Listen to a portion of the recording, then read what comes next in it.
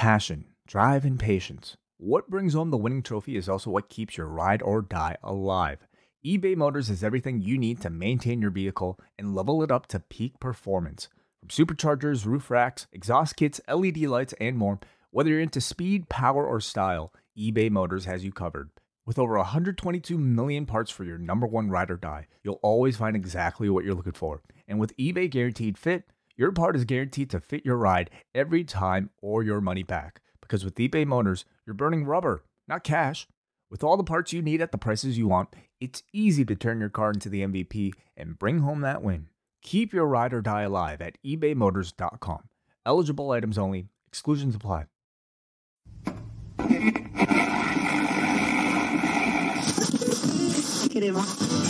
You're listening to the N.W.A, the Nubian Wrestling Advocates. You are now about to witness the strength of street knowledge.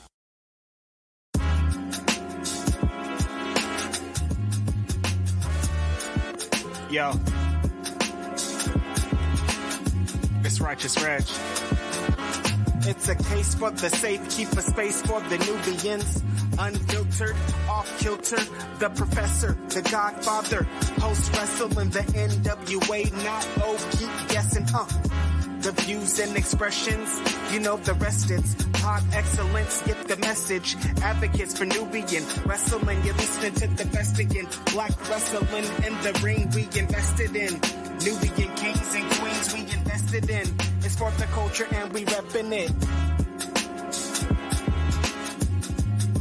It's for the culture and we reppin' it. And welcome to the N.W.A podcast, the Nubian Wrestling Advocates, the show all about getting color.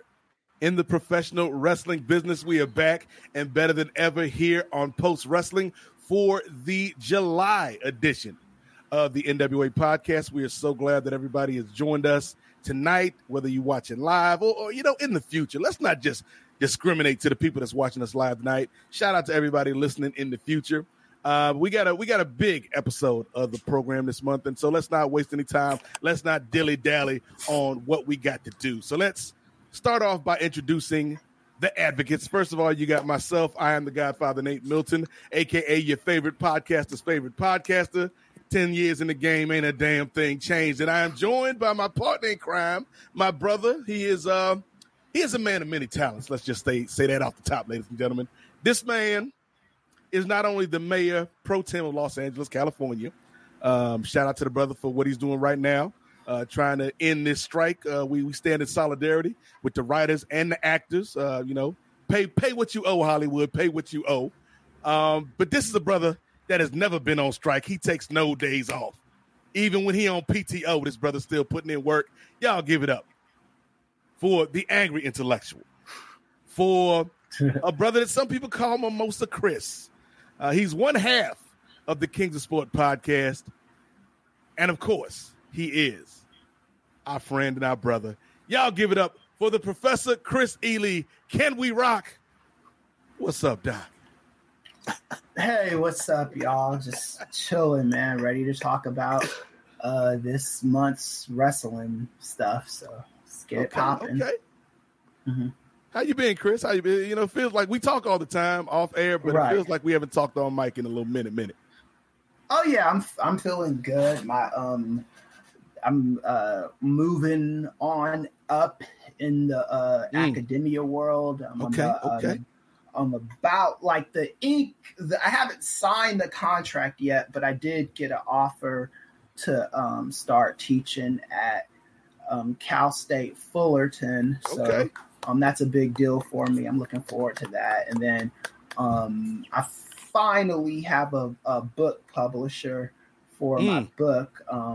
I've been pitching for a while to different publishers, and I got offered some advances, and these were like, some of them were a couple 6-figure advances. Ooh, okay. But my wife, yes. She was the COO. She taught me how to go in that route. She said, "Look, because we're still newlyweds. We're not like we're both established in our careers, right? But she said that she made a good argument saying, like, if we accept an advance for your book and we don't sell enough books to pay it back,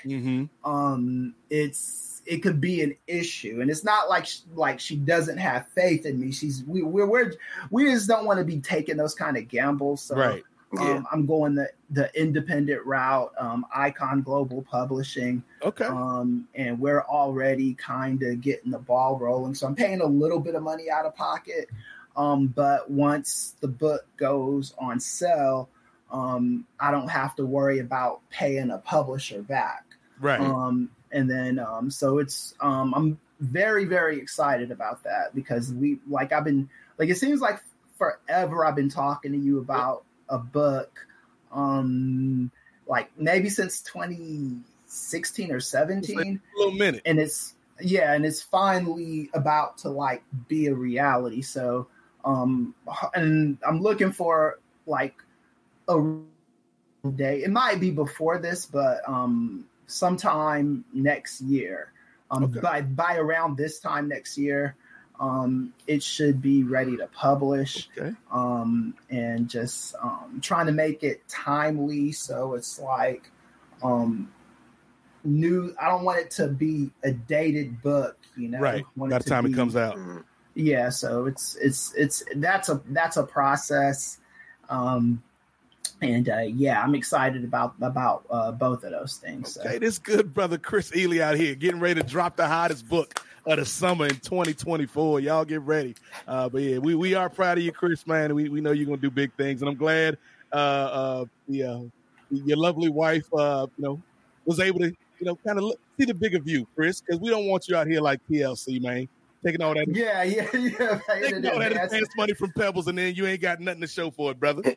Right, yeah. And that was like one of the things that I thought of when she mentioned that too, was the story of TLC and all that. So, I mean, that's the reason, that's one of the reasons and benefits why you get married, right? Because of, you got somebody you can talk to, somebody that's in your corner. Yeah. She could have easily been like, oh yeah, let's take that money, get that bag, and then not have any kind of strategy to pay it back if we don't sell anything, So y'all be on the lookout, man, because best believe we are going to promote Chris's book when it drops.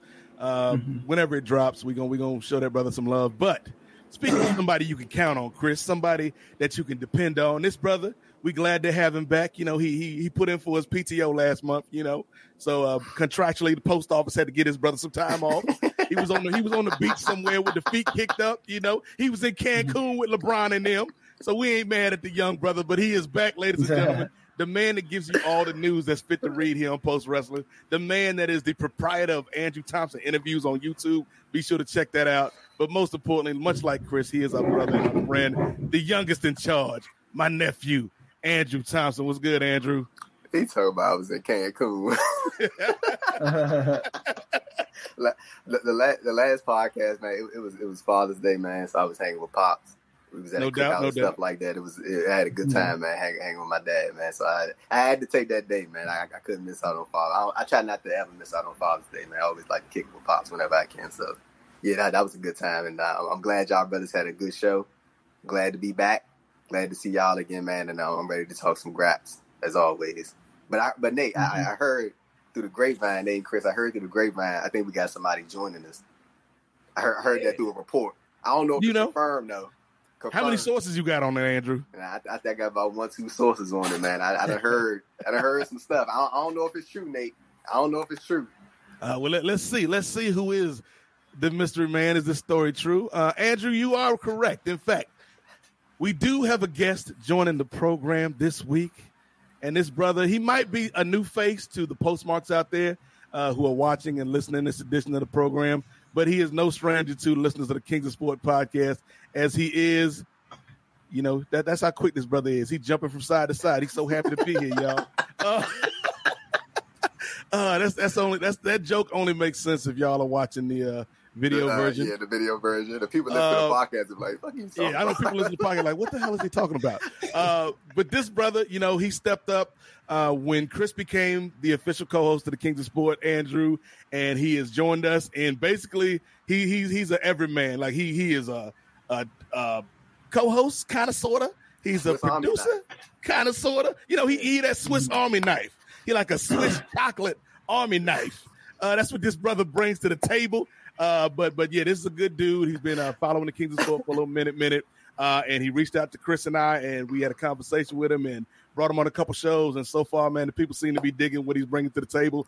And, just to tease something that might not happen for a few months, but we got something special in the works with Ray and some people that you might have heard here on Post Wrestling, particularly here on the N.W.A. podcast for the Kings of Sport podcast feed. But that's another story for another day. But this brother's joining us to talk all things wrestling tonight because in addition to being a big sports fan, he is a big wrestling aficionado. So it is my pleasure to introduce to the Post Wrestling audience, Raymondo Williams, a.k.a. Ray the Rookie, a.k.a. Sugar Ray, a.k.a.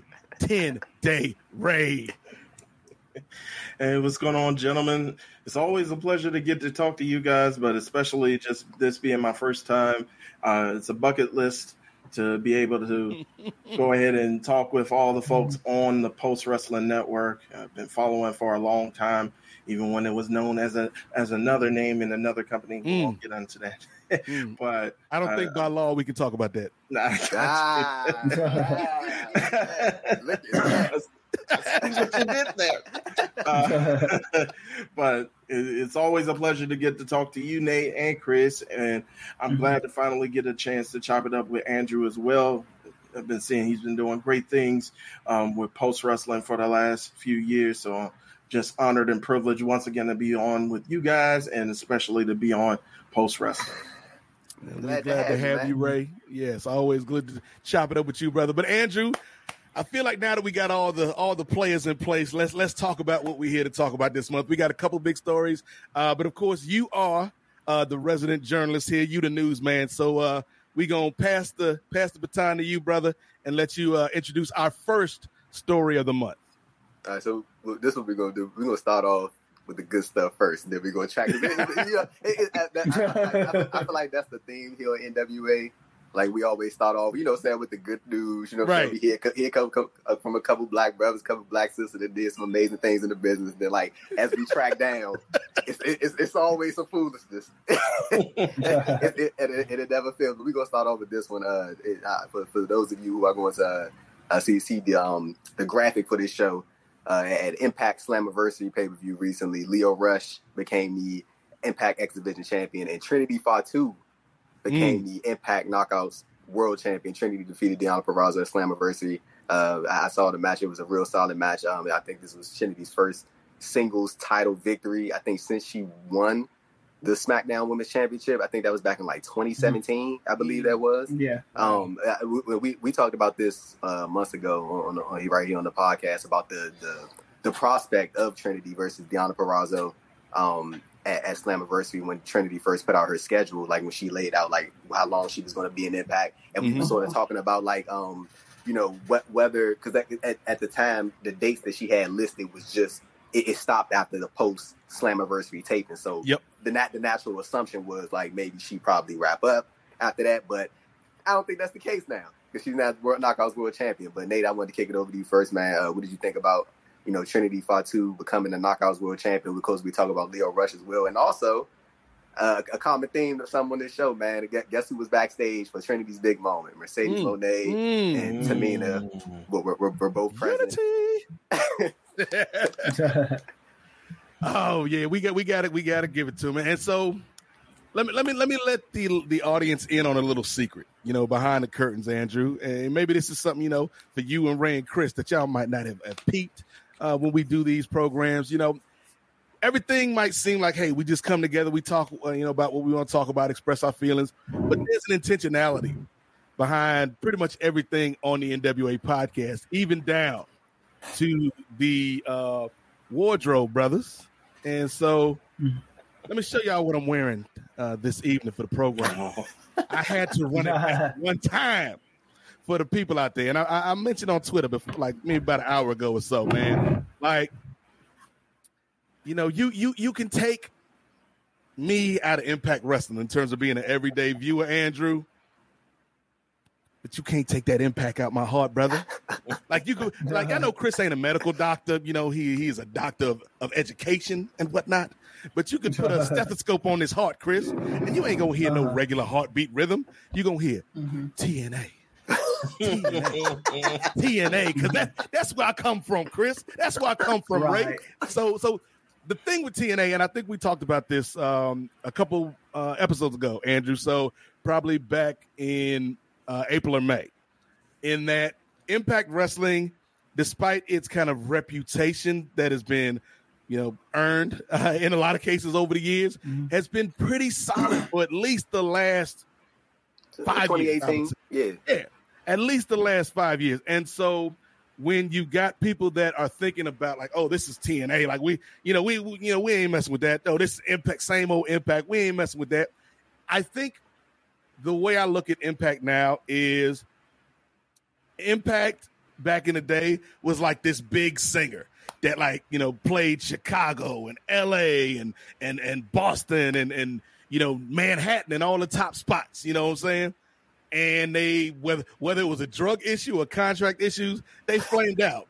And now, you know, let's say 15, 20 years later, they the hottest singer in the Pacific Northwest, in Portland and in Seattle and Montana. But that's about as far as their audience can go because of the mistakes that were made in the past. And so that's kind of where Impact is, Andrew. I feel like this current group, right, whether you're talking about backstage or the performers in ring, have done nothing to warrant like people giving them the side eye or people not giving them credit. But because of the mistakes of the past, you don't get a lot of love for Impact, and it's a shame because they've been doing some damn good work for the past 5 years. So bringing it to what happened at Slammiversary, man, like not only did we see Trinity, not only did we see our guy Leo, we also saw Kenny King in the building. So it was Melanin Mania was running wild, ladies and gentlemen, and I was here for it. We talked about Trinity when she came in. Like, she is somebody who, just by virtue of who she is, when she walked into that company, she was already one of their top stars. And so I think the only thing that surprised me here, Andrew, was, like you said, we thought, you know, she was going to dip out for a minute, you know, maybe come back. But it looks like she's here for the long haul, at least for the foreseeable future. And I'm here for it, man. I think it's a good fit for her. It allows her to kind of spread her wings outside of that WWE structure. And people are seeing the kind of talent that she possesses. With our guy Leo, man, and I know there's going to be some people, not the postmarks, because the postmarks got better sense than that. There's going to be some people that listen to this episode, you know, a couple of days from now. And they're like, oh, isn't he just going to quit again? And then, look here, miss me with that bullshit. You're not a gang member, you're a tourist, because this brother, you know, is somebody, man. And we talked about when he came to AEW, Andrew, when he was, what was he, LBO? Leo? LBO, Leo, yeah. Yeah, like, this is a dude, I think that you can, if you put him in the right position, yeah, he ain't the biggest dude in the world, Andrew, but the boy can wrestle, the boy can talk. Like, the brother's bad. And I think if he to me feels like an artist, you know what I mean? That needs to feel like the people he is working with have his back as much as he has theirs. And maybe that's why some situations haven't worked out for the best in the past. But that's I think a good point. You can make a lot of money with a dude like Leo Rush, and in a company like Impact that is not so obsessed with size. Like, I could easily see Leo being a world champion if he decides to stay here. So I thought the moves was great, Andrew, and yeah, like I'm Impact. Impact been good, man. If y'all haven't checked out Impact, give it a try because they are doing some good work down there. I said they actually teased that on the most recent episode of Impact, like, as you know, when you got the X Division title, you Option can cash C. in for the Option C. He teased that, and also real quick, just on Leo Rush, real quick, want to definitely send hope that brother doing well, because he was wrestling at Maryland Championship Wrestling, I believe, yesterday, and he was in the Shamrock Cup, and I saw a tweet that he had injured his shoulder, and then that's the same shoulder that he had the surgery on that put him out for a while. So, and it's nothing to fit, like, I'm talking about as far as like a further update as we're talking right now, but hopefully it's nothing, you know, too, you know, catastrophic or anything like that. It's just a little minor little ding up, and, you know, he'll be back and whatever like that. But yeah, hopefully Leo Rush doing good. But I just want to kick it over to our guest Ray, and then we kick it over to Chris. But Ray, what did you think about Trinity becoming the Knockouts World Champion? And what do you think about Lio Rush becoming the X Division Champion? And sort of what do you see as far as the ceiling for those two individuals, along with Kenny King as well? What do you see the ceiling as far as like where they can take those respective championships?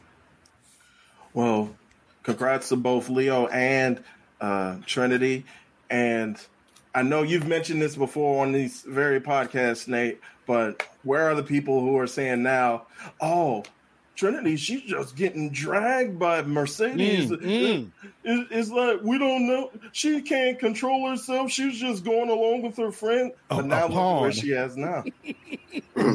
It's like, look where she is now. And a lot of it has been going. And a lot of spotlight, rightfully so, has been going to Mercedes with all the stuff that she's been doing with New Japan and with that women's promotion over there in Japan as well. And, of course, with The Mandalorian and the stuff that she's been doing in the mainstream as well.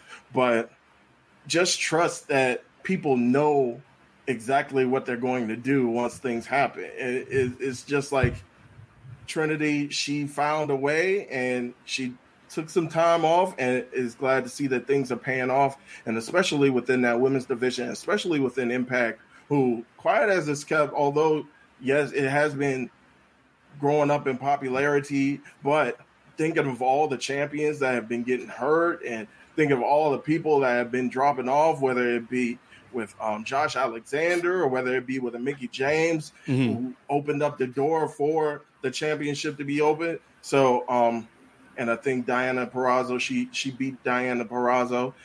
That's a great division. That Knockouts division been legit for a minute. Yeah. A long while, especially with the folks, Purrazzo, as I mentioned, and Jordan Grace, of course, Masha Slamovich.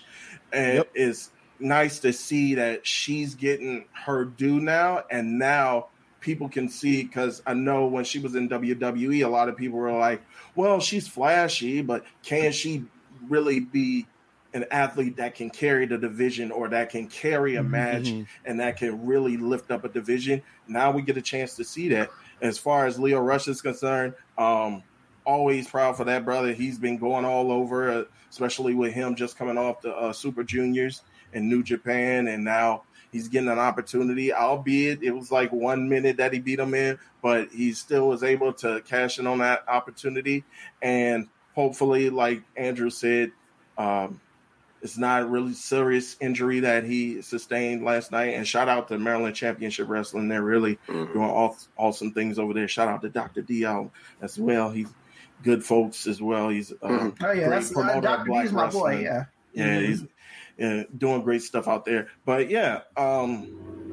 like I've really, especially with all that stuff that happened with Leo and WWE, as far as Mark Henry and throwing him under the bus, it's like, and as far as him being vulnerable and coming out with and I think he spoke with you as well about this, Andrew, about the mental health issues that he's been going through, like pretty much for a long while. And so for him to be able to come on a bigger stage with TNA or with Impact Wrestling and be able to win this championship, hopefully again, all is well, the shoulder will heal, it's not that serious, and that he can really, just like Trinity, show why he's one of the best.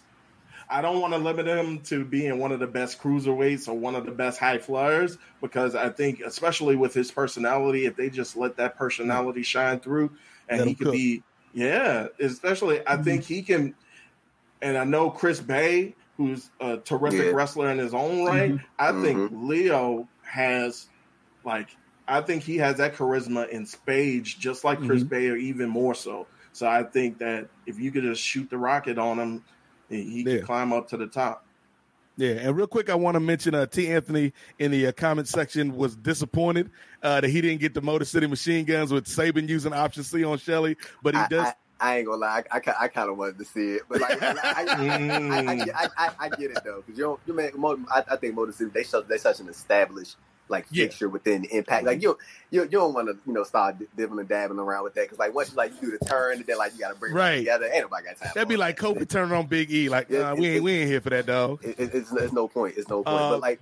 But real quick, Andrew. Speaking of comments, if y'all do want to get your comments read, we will be checking the comments as the show goes on. But the way to jump the line, the way to get to the front of the line, is to hit that super chat button, smash that super chat button. Let us know that you want to get your thoughts heard in this conversation, and we will get to them. Also, real quick, as a point of clarification, Ray, I didn't mean to do this in front of you, do this to you in front of everybody, but you didn't bring me and Chris water bottles on the last edition of the Kings of Sports, so there's going to be consequences and repercussions, young brother. You got to respect the OGs in the locker room, player.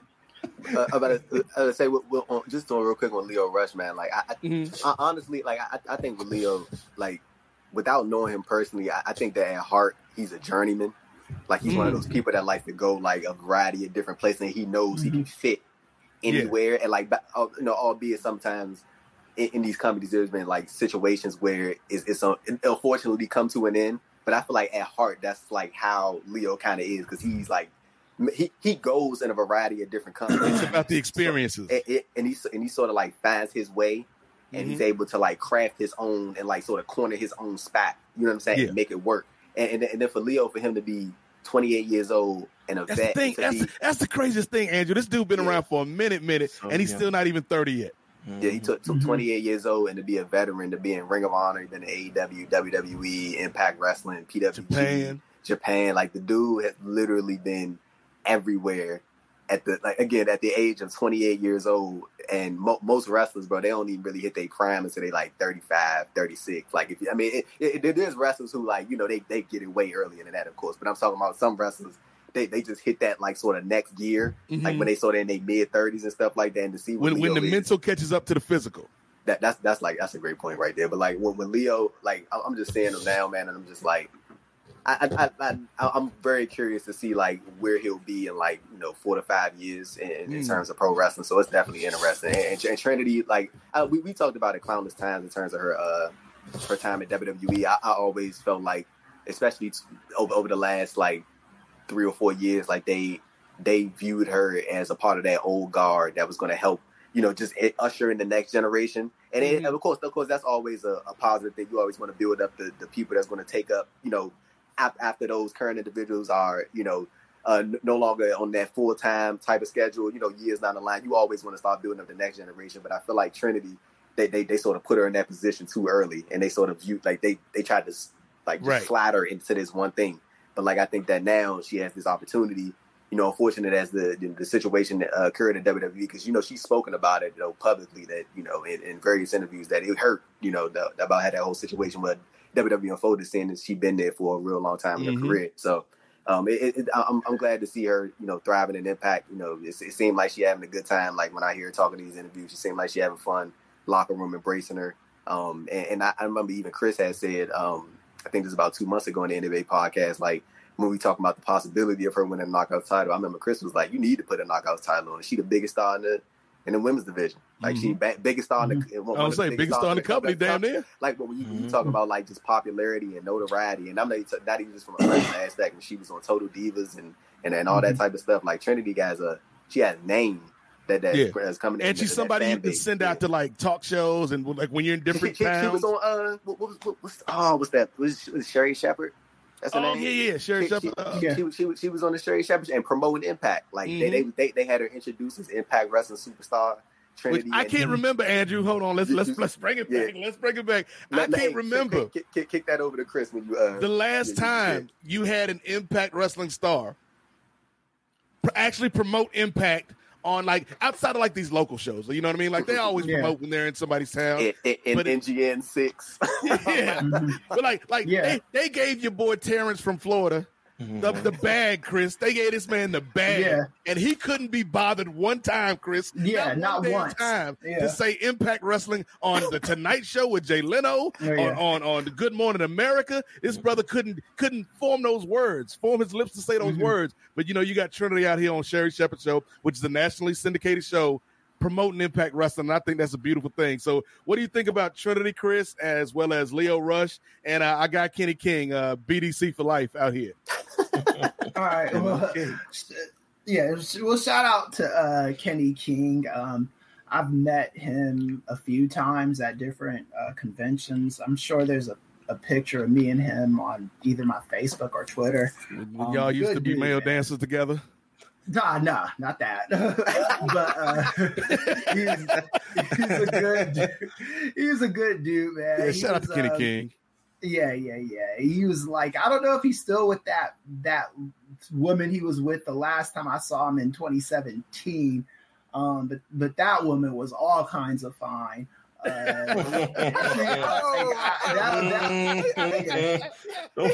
ruin your marriage already, bro.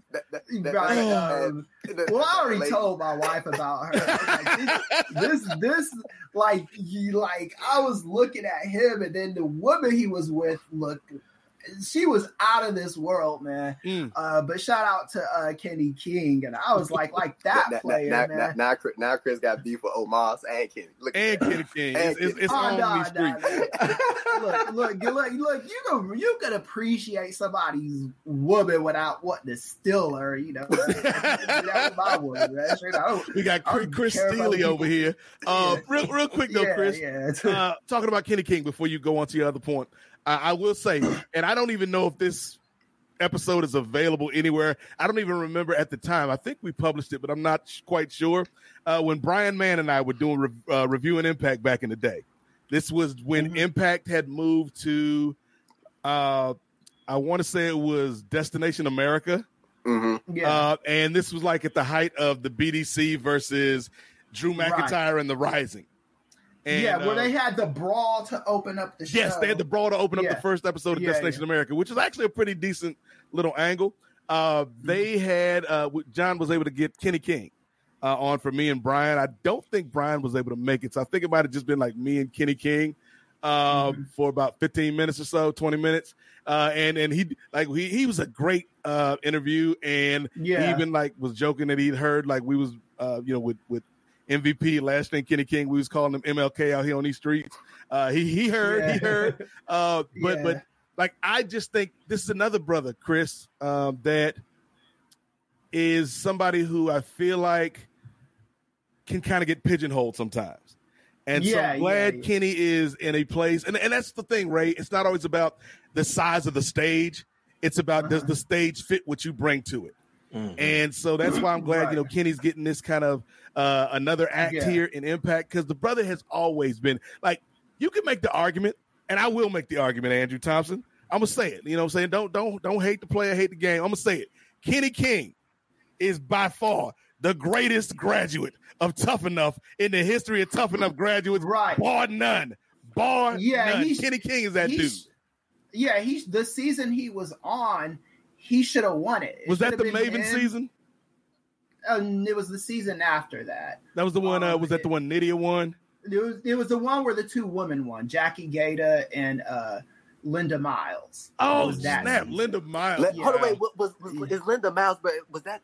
That was Shaniqua. She was with the Bashams. With the Bashams, yes. Hold on, wait, bro. When I was on this kick like in 2021, bro, when I was trying to interview like every wrestler that had like seemed like they fell off the face of the earth. Like I was like reaching out to like these, and Linda was one of those people, bro. I could not find nothing. Like I got a contact with this reporter who had interviewed her back in like 2016, and he sent me her email, but it was like I guess it was like must have been like defunct or something like that, because it sent me like an error message back. Yeah, bro. I always wondered what happened to her. Because like she was like a fixture with the Bashams and the Cabinet and JBL and all them, and I was like, oh my god! I saw. Go ahead, Chris. I saw Maven like probably around 07, 08. Yeah, you told me that like maybe he wasn't feeling being Maven. He was not trying to be recognized, man. This was like in New York. I saw him at the club out there, and I was like, oh, Maven. He like look like you want to drop a nigga for drop kick your ass out the club like he did the Undertaker, the Royal Rumble. Yeah. You should have pulled your phone and started playing his theme song. You let everybody know. Bet you answer now.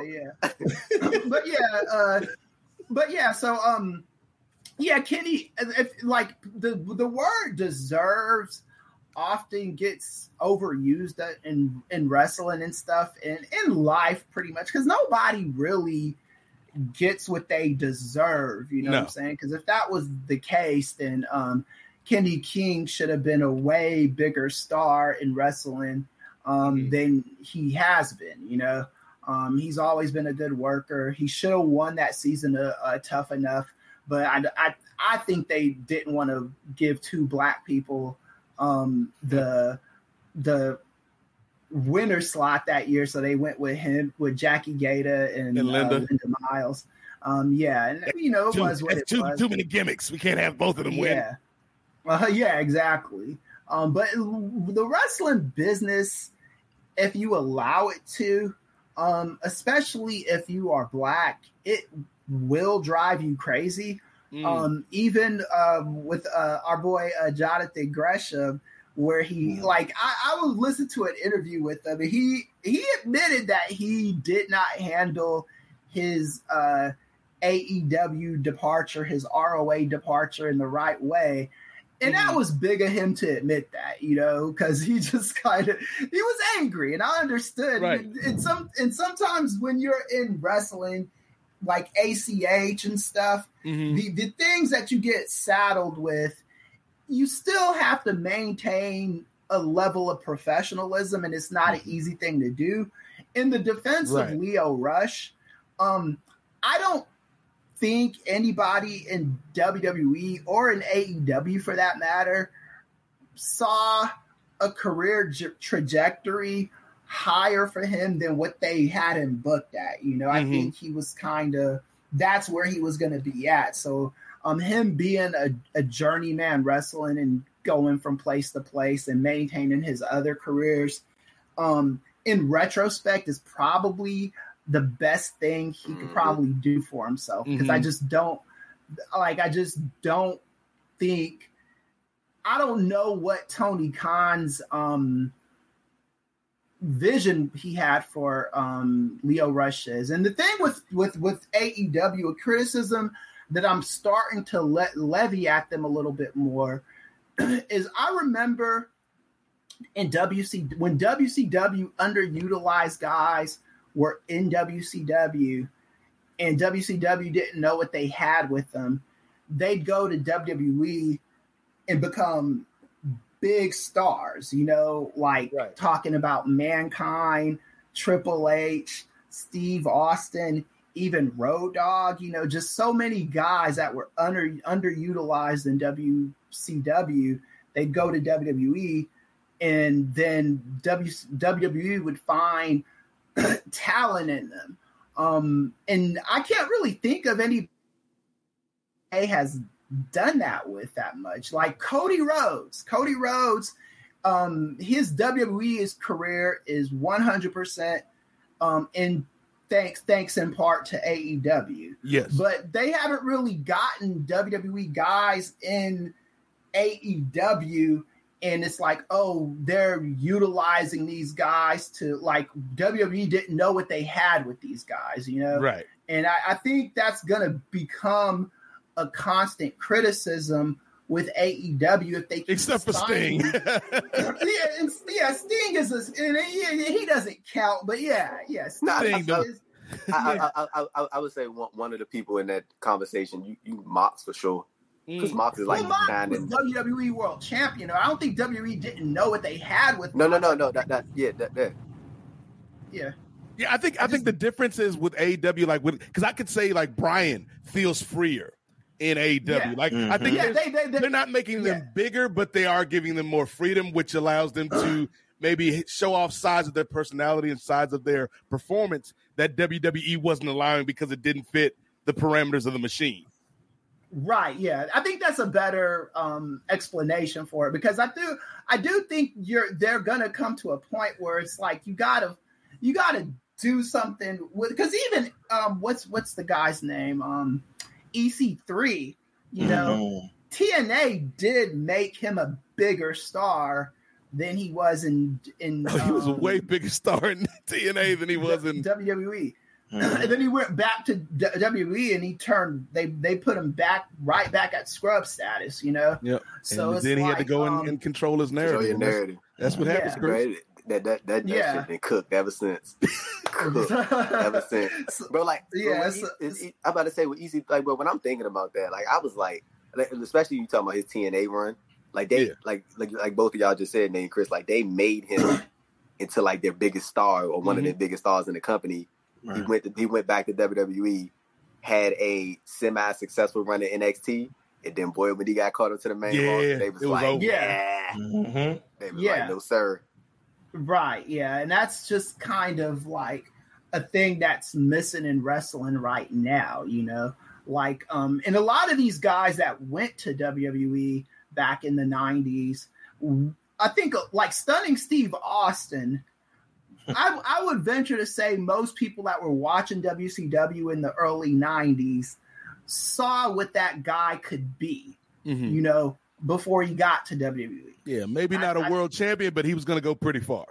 Yeah. You really, and I think that and that's what I want to see from like these companies. Like if you take a guy that wasn't doing anything where he was at before, and you turn him into something that bigger than he ever imagined being, you know. And I will say that AEW 100% did that with Cody Rhodes. I don't care what anybody says. AEW is the reason why Cody Rhodes is in his WWE position today. With Naomi, Trinity. I'm not going to call her by her slave name again. I was waiting for that. With Trinity, she, I don't know. I think Impact is the best place for her to go because I don't think AEW would have wanted her unless she was going to sign a 3-year contract, and she might not be in a place where she wants to do that at the moment. Right. And Impact is going to kind of let her.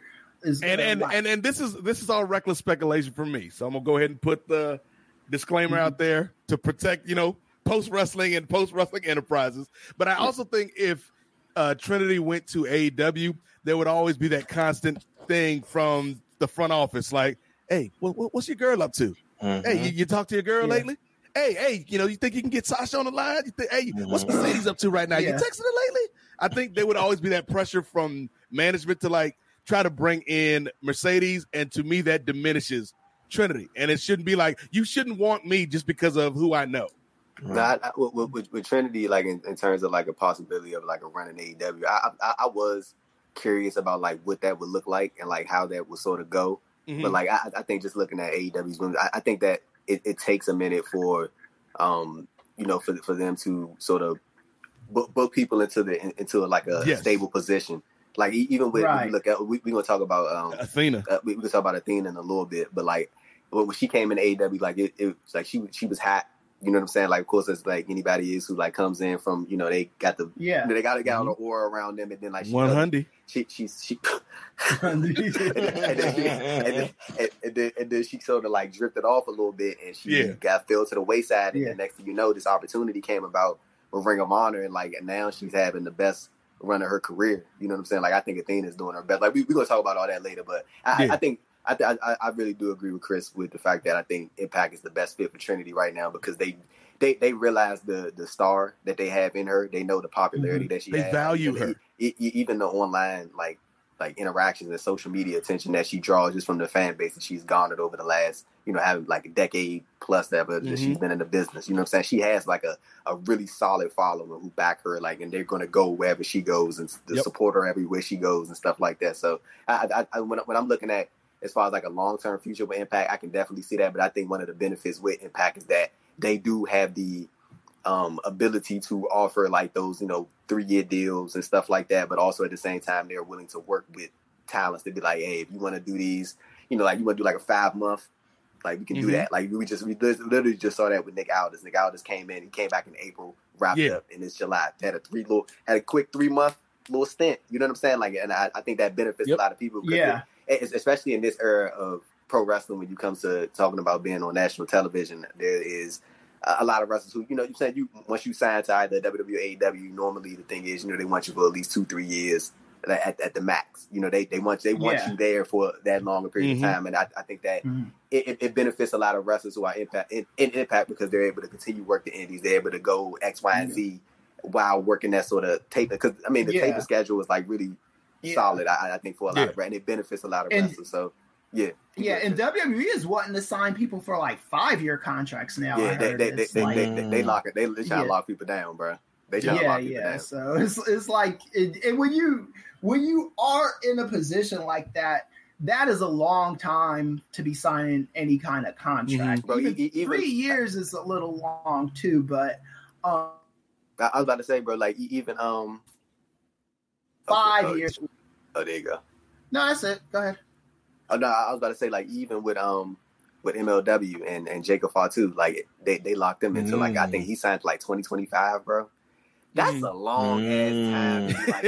You know what I'm saying, bro? Like I remember that story came. I think it was like 2021 or 2020. Like 2025. You know how much shit changes in a year. Let alone, like I don't know about that, but like just I know we got other stuff we're gonna touch on, but like I want to kick it over to Ray real quick, just like your overall summed up thoughts about like what the future of Trinity's running Impact could look like, because obviously she's going to be here post Slammiversary. Any potential challenges that you potentially see for? I know like she's been doing like stuff with Jill Saw. That's kind of been like a common thing, like leading up to her getting the Knockouts title. You got your Taylor Wilds in the division. You got your Kylan Kings. You got your Killer Kelly and Marsha Slamovich, who are the Knockouts World Tag Team Champions right now.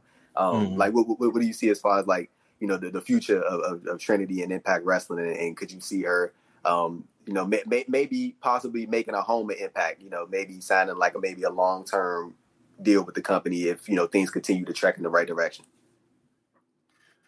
Well, as I said before, I really do believe that this is a time for her to make a name for herself as far as proving that she can be a top draw within that division. Like all of you have already stated before, she's pretty much the biggest star in that company. And so, again, I think the onus is going to be, all right, well, let's see if she can prove that she can be in there with some of the best wrestlers, female wrestlers in the world now. Let's see that she can prove that she can be at the top and that she can lead that and, shoot that on to even further superstardom. And I would love to see her jump into other stuff as well. I know she does great stuff with music. I'd love to see that jump off. I'd love to see her jump off as far as with the acting, because I know she's been getting into that. And a great point that you made as well, Andrew, is everybody's wondering, or I think it was you, Nate, everyone's wondering, oh, what's going on with your friend? What, is she going to come back? Well, now she can prove that, hey, the spotlight, the glow, if you will, should be on me. Okay. See, I'm digging the wordplay, Nate. I'm trying to pick up on it. The student has become the teacher. But yeah, it's her time to prove that, hey, maybe the shine should be more focused on me. And I do think, because the door's always going to be open as long as the relationships are kept within, like, as far as with the talent, and if she does ever want to go back, because people keep asking. I know people keep asking Jimmy Uso, hey, you talking to her? How's she doing? And I know he just recently, along with his brother, did an interview with Ariel Helwani, and then people always asking me, I don't know what she just gonna do her own thing. I love to have her on the road with it. So I think that door is always going to be open. But again, as you guys were saying, I really think the time is now in order for her to go ahead and grab that proverbial grass ring and prove that she can be not just one of the prettiest faces, or not just one of like the superstars as far as like her, not aura, but as far as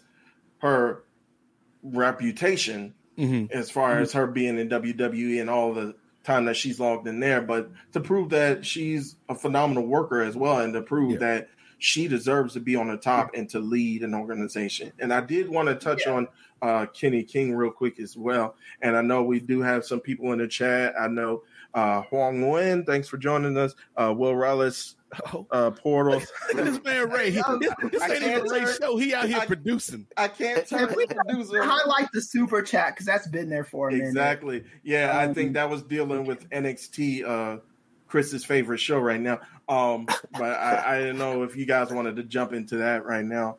They move to the front of the line when we get the super. They can want to talk about the Westminster Dog Show as long as they're sending us money. The cat says, "Thank you for the super chat." The cat says, "Much love to the NWA crew. What do you all think about the greatest NXT North American champion ever, the top draw, Dominic Mysterio?"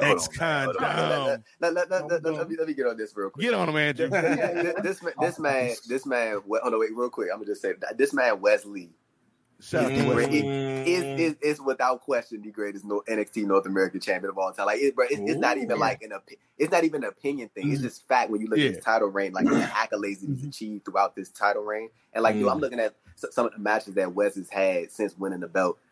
Dude has like had nothing but like really solid, good or great matches either on television or at these NXT premium live events. Like Wes is on one. Like he really is, and he's having like a really great one.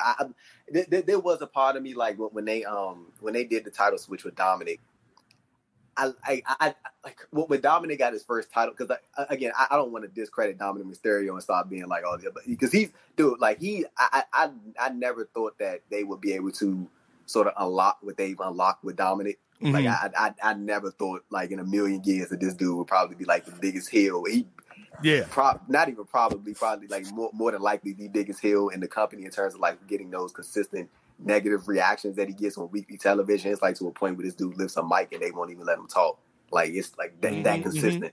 But when I saw the way that the match went down, and I mean it was. See, I think that Dominic, like in terms of the in-ring work, it wasn't like the best, like from Dominic's end, because like you can tell he's what when you talking about just in-ring work, strictly in-ring work, Wes is like up here, and Dominic is like right here. You know what I'm saying? Because what Wes is like, I think you got like, Dominic a little bit higher than he deserves to be too. Bring that hand. But I'm talking about like when you talking about just pure in-ring work. Wes is like levels above. Dom's never going to be his daddy. Dominic Mysterio.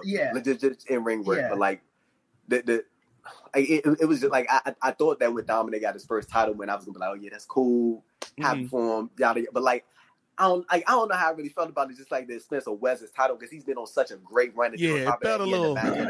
He had the match against Mustafa Ali at Great American Bash, and I was like, I'm pretty sure that's gonna be something nice right there. But I mean, I'm pretty sure they're probably gonna round around, go to like a triple threat or something like that. And we'll find out soon, because that show's like next week anyway, or this coming week. So, but I mean, just circling back around the West, like that dude's like North American title run, like definitely needs to be commended for what he's done. But like going back to the question that was asked, definitely want to touch on the super chat and let everybody else get a touch on this too. Like Dominic, Dominic is going to be really solid in terms of the character work and being able to boost the North American Championship. He's going to be the most featured North American champion. The most featured North American champion from taking it to Raw and taking it to SmackDown. Like I think even last week he was like he main evented Raw, main evented NXT, and main evented SmackDown. I believe he main evented SmackDown this past week with Butch, aka Pete Dunne. So I mean, I'm not going to hate on Dom. And to be fair to ex-con Dom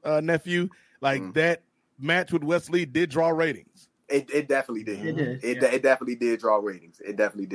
So I mean, I think that the in-ring work, but it's gonna come with time. Like Dominic, what he been at it for 3 years already. Like he debuted at SummerSlam 2020. So I mean, it's gonna come with time. Somebody 3 years in and to be drawing the attention that he has in terms of like these crowd reactions, I think he'll be fine. Like he'll be fine.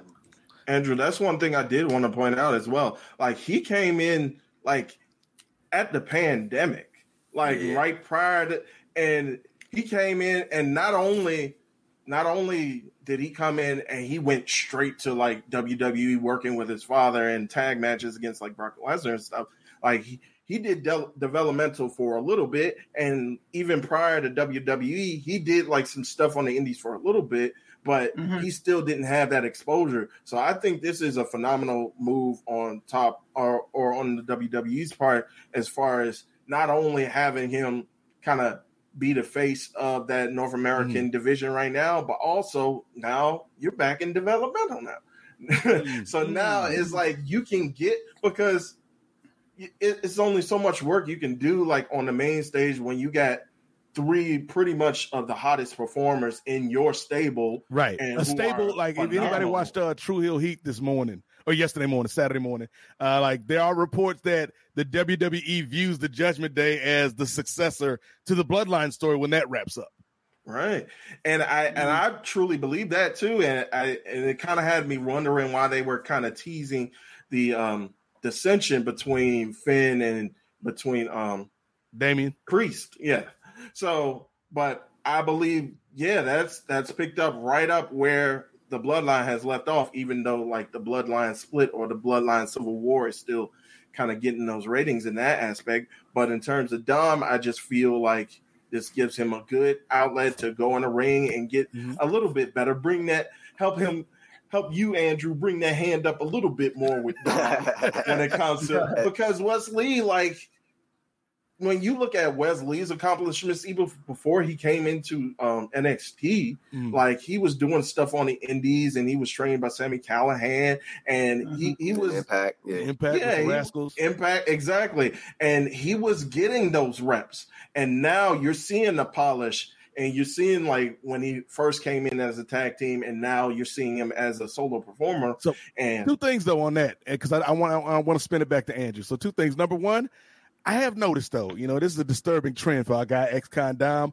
I've noticed most of his singles victories, they've been over Xavier Woods, Apollo Crews, Shelton Benjamin, Wesley. Oh, I ain't saying nothing, Andrew. I'm just saying his opponents, his victories seem to be a little Brock Lesnar-ish, if you know what I'm saying. I was just about to say.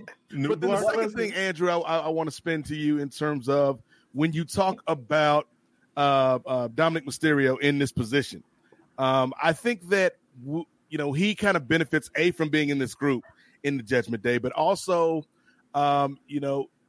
he doesn't have to be the best in-ring worker at this time. He just got to get about the character, bro. The character's on fire. He just got to get a little bit better in the ring.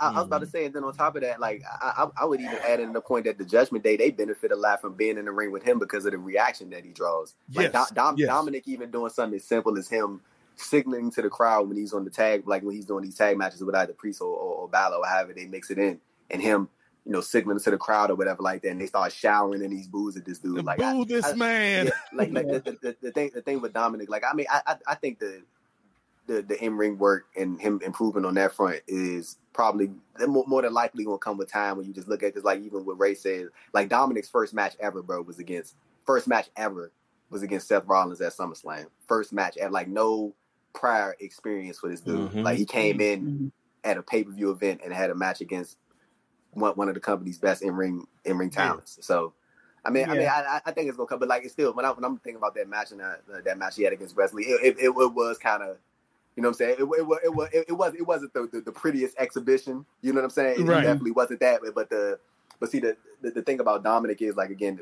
it's the character aspect of it, and of course having the Judgment Day. But when the NXT crowd, when they start seeing like the Finns and the Damians and the Rheas getting feel, like it sort of pushes away the thought or the idea of what they sort of watching in ring, and then sort of be able to focus on just the character aspect and the whole shebang of it all. You know what I'm saying? And they go the pop and circumstance, and they can focus on that and get fulfilled by seeing all that. But I mean, one thing I do hope is, like, as far as Wesley goes, I hope that this means that possibly maybe he can sort of move up to the next stage and start challenging for the NXT. I hope so. I hope that's something. I think I'm gonna have to be the bad guy on this episode. Just say good night to the bad guy. Just Dominic Mysterio is not good. Don't do it, Chris. I have to. This.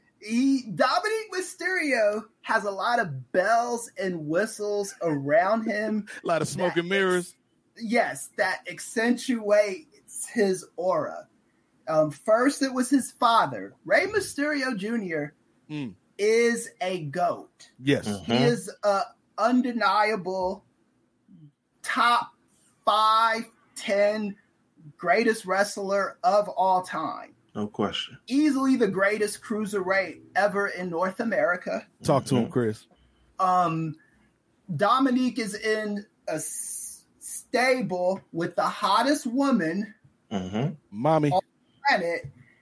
Anytime you take Dominique Mysterio and take him away from his pops and take him away from his mom, take away from mommy, and you take him away from any of the stuff that makes him, it's never the Cody Rhodes feud that he had. It exposed him, in my opinion. Really? I think so. I don't know about that, bro. The Cody, it was a stupid nothing feud. It was a squash match. But how did that? I'm like genuinely curious. Like, how did that? It exposed him as a guy on the roster. It didn't. It showed that he was not. Isn't that like sort of all he is, though? In a way, like he's just another guy on the roster that's like beneficial to the stable that he's in. But also, you say Dominic is like surrounded by bells and whistles. He is the bell and whistle. Like that's like exactly what he's the bell and whistle to the Judgment Day. Like they benefit from him. He been like, I mean, I get what you're saying in the sense of like, you can argue. Like Dominic is a heat magnet. No. You can say it's a symbiotic relationship. No. I get what you're saying in terms of like it is like he's not maybe as like cracked up as like people may think when you talking about strictly the in-ring work. But like I think it would be like sort of foolish to like deny like the strides in terms of like this character, the character, and again, what Chris Sanders had credence. He's not just saying that. I agree with what he's saying because he is. It's a benefactor to him, his father, Rey Mysterio, and nephew they had. You can't discredit Rhea. You can't discredit Finn. You can't discredit Damian. Like he benefits from each and every one of these individuals that he's in, but also within these respective programs, he takes from these individuals. Like when he was at a feud with Cody, like it wasn't necessarily like this big thing. Like I never viewed that. I always viewed that when they brought Dominic out to come feud with Cody is just like a bridge to just slow down until they could get back to the Brock thing. Just That's a side quest. But when you're talking about Dominic and being in the ring with Cody, he was holding his own in terms of the reaction. Of course, they booing the hell out of this dude, but like it wasn't like he was just in there and everybody was just dead silent. Yeah, but he's in there with Cody Rhodes. But they were reacting to Dominic, bro. Like I mean, I think it's a Cody. I think it was more that you are wrestling our favorite person. I think if he was in there with Chad Gable, I don't think people would have cared as much. I think Cody Rhodes is somebody that audience cares about. I don't think Dominic. But on a consistent basis, Dominic is getting these like it isn't just like it was that specific instance with Cody where he getting like these absurd amount of boosts. This is like a weekly thing, and it's been like this for the last like 4 to 5 months. Vicky Guerrero was getting the same kind of heat. She was. She 100% was getting the same. She was getting the same kind of heat that Dominic Mysterio was getting every single time. She wouldn't even have to talk. All she'd have to do is put the microphone to her lips. And before she said, "Excuse me," one time, she was getting booed. This is the heat that Dominique is getting. I do not trust his career trajectory once this bloodline stuff is over with. The Judgment Day? Whatever. Judgment Day. It runs together. I think with Dominic, and this might be a good time to, I don't know what your next story was, Andrew, but this might be a good time to kind of pivot to WWE. But I think that when you look at Dominic, he's got a very specific kind of heat, right? Like it's not X-Pac heat, right? Like it's not go away heat, but it is character, bro. It is we don't like you heat, right? Like it's like we like shut the hell up. Like we sick of you, man. but we like to boo you. And I think that's a difference. They hate the character, bro. Like that's what it is. It's boo you. I think that's a specific difference than from somebody like X-Pac, where it's like, we don't see you at all, dog. Like, we ain't even got time for you, dog. And then I do want to add. I do want to add, as far as Andrew's point, it's like, well, yeah, that's the character. It's like the character is a coward, and so it's like, and he knows that he's not as good as Mummy. He knows that he's not as good as Finn. He knows that he's not as good as Damien, and I think that's why you're seeing the shortcuts, and that's why you're seeing like he's getting these reactions out of people. And I think again, it goes along to the fact that let him get some more experience. Right. Let him get some more time in the ring. I think that's what Chris's question is, Ray. I think Chris's question is, what is the ceiling? I think his ceiling is always going to be as far as who he's associated with. But also at the same time, I think that Dominic at this specific point in his career has garnered enough of that heat to where he can carry it to other people. Like he even in that match with NXT North America, when he was in the NXT North American Championship West, he was in there by Rhea and Finn and them came in towards the end.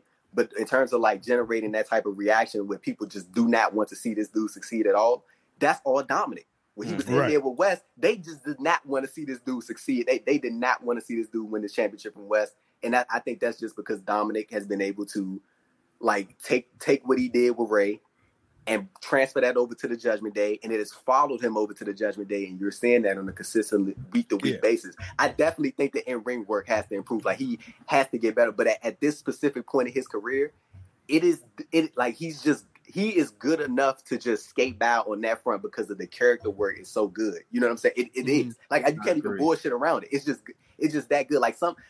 Yes, it's not the most fair thing when you got people who are leaps and bounds better when you're talking about just in-ring work, pure in-ring work. Yes, there are multiple and abundance of talents who are there who will like leave this fucking dude in the dust in the ring. That is a 100% fact. Yeah. But when you're talking about strictly character work, but there is nobody.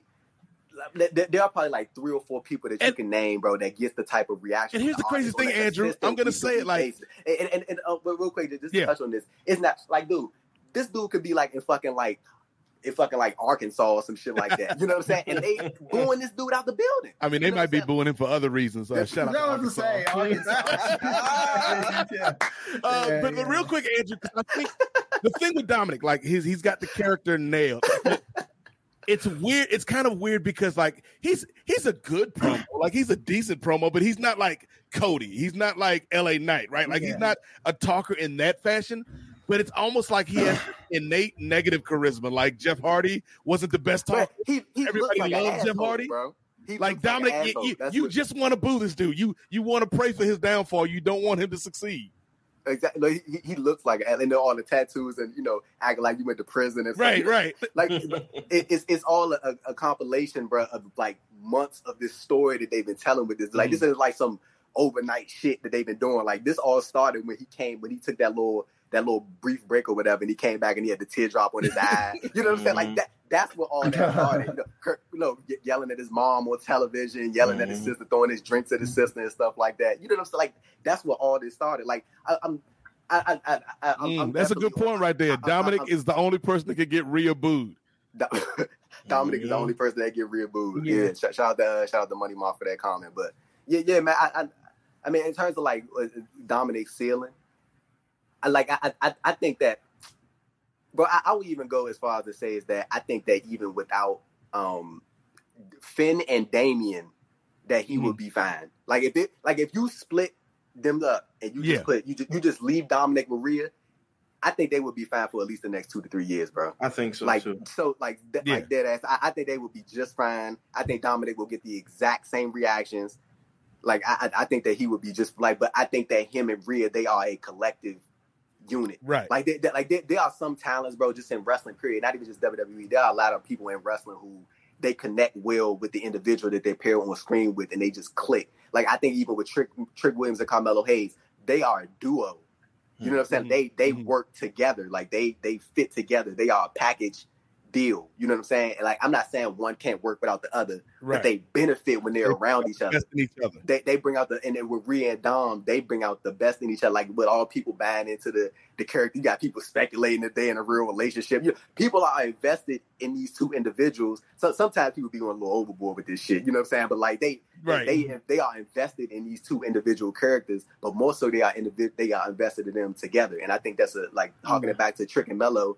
They fit what, bro. Carmelo, I think Carmelo can do fine just on his own. Yeah. But with Trick Williams right there, and Trick Williams being his hype man, it just adds that little extra oomph to it, to the overall presentation of these two individuals that come together and present this one package deal. And you can ship them off to a SmackDown, you can ship them off to a Raw, and they can sort of feed off each other and get the crowd going, amongst themselves. I think the whole Judgment Day act brings Rhea down. I think Rhea needs to be the number one babyface woman in that company at the moment. She needs to be what they wanted Ronda Rousey to be, in my opinion. I can't wait to talk about Ronda Rousey here in a little bit. I think the Judgment Day is not... I think Rhea Ripley is so much better than the Judgment Day that she's helping them out. I don't see the help she's getting from it. I don't. I think she should. I think her heel trajectory has ran its course, in my opinion.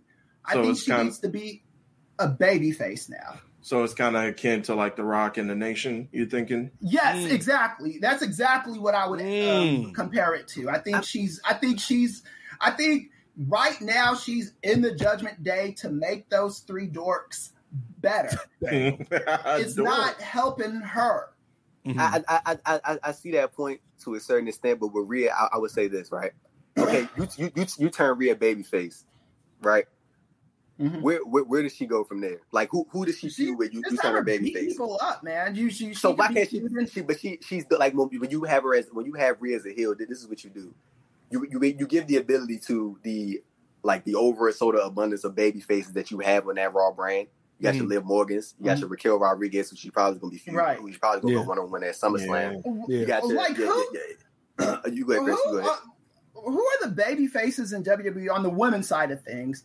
The crowd that actually they love cheering. Not Bianca Belair. Becky. But who else? Becky and her. Becky. I think that's it, man. I think this is my whole thing. Is when you have a hot baby face, you don't saddle them with this kind of crap. I'm trying to think. So you got Becky, you got Bianca. It's the same thing that's going on with LA Knight at the moment. LA Knight is hot.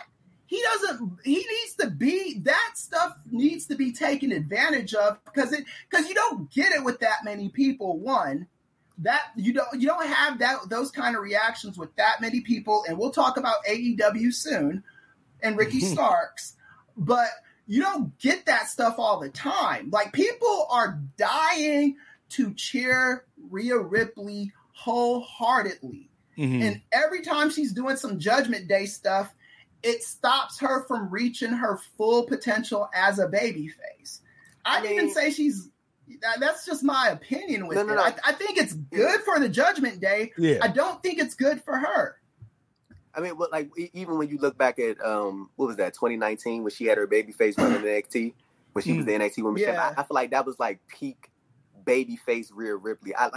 Me personally, but I just don't see like the babyface aspect in Rhea anymore. I see her as like that heel, like who fused with multiple baby faces at one time and tried to take on everybody, and then eventually tried to dive into the men's division. Like, if she can't, and gets cheered over all the women that she fights. WWE has. I've said this 1,000 times. They have a babyface problem. But they do not know how to book them.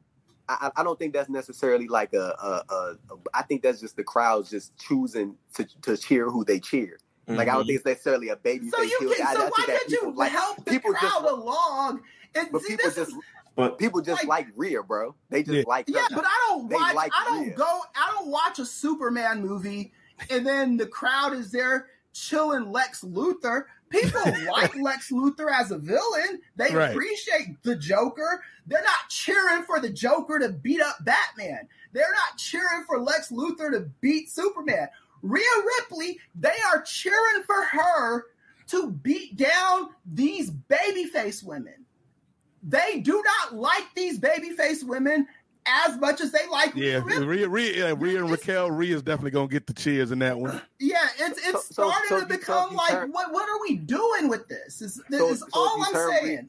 So if you turn Rhea babyface, then what?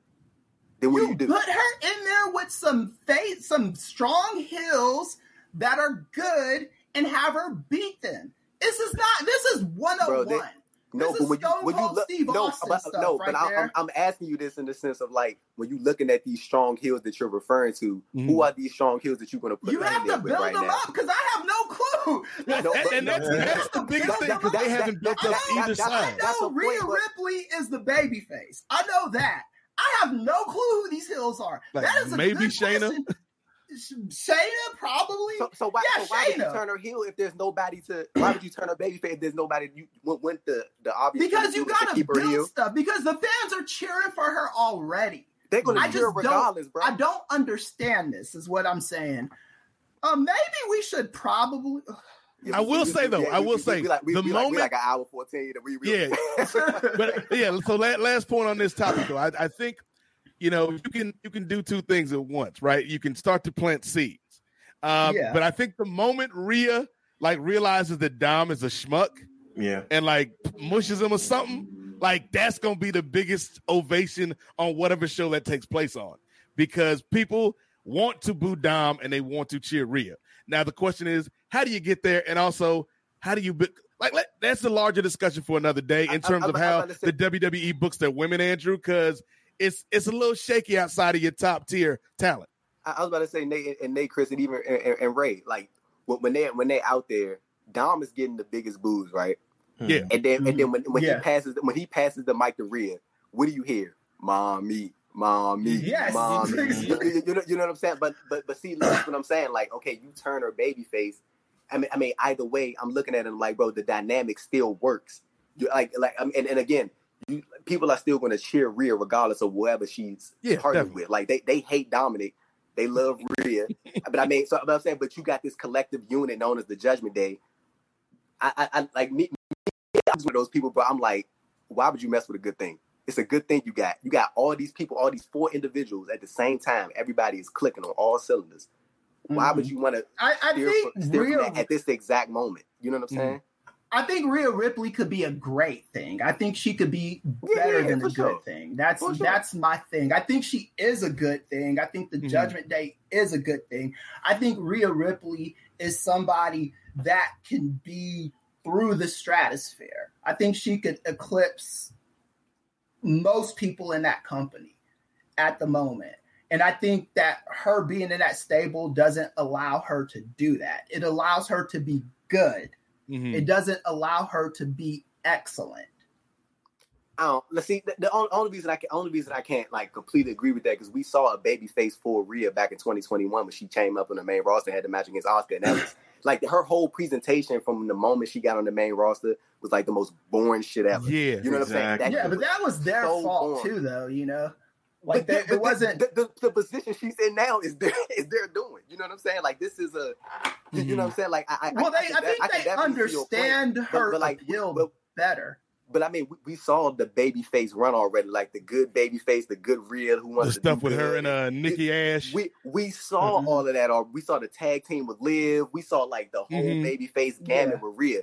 She has turned heel, bro, and has literally unlocked a new persona within this collective group full of people who are also unlocking new personas, and they're all unlocking each other. You know what I'm saying? Like this is bro. Like I definitely get what you're saying, but I just don't see the baby face thing going back to it sometime within but save that shit for like summer 2024, bro. Like this is let her run with this. Like this thing is still so fresh in terms of like this thing like actually like clicking, like it's working. It's getting ratings. It's like even on that, but yeah, we got like 4 more topics to touch on, bro. Like we just spent like an hour 18 on this like one thing. Who sent that super chat, man? We appreciate the super chat, but this whole tangent was your fault, brother. Yeah. I think it's the cat, yeah, man. Ernest Miller.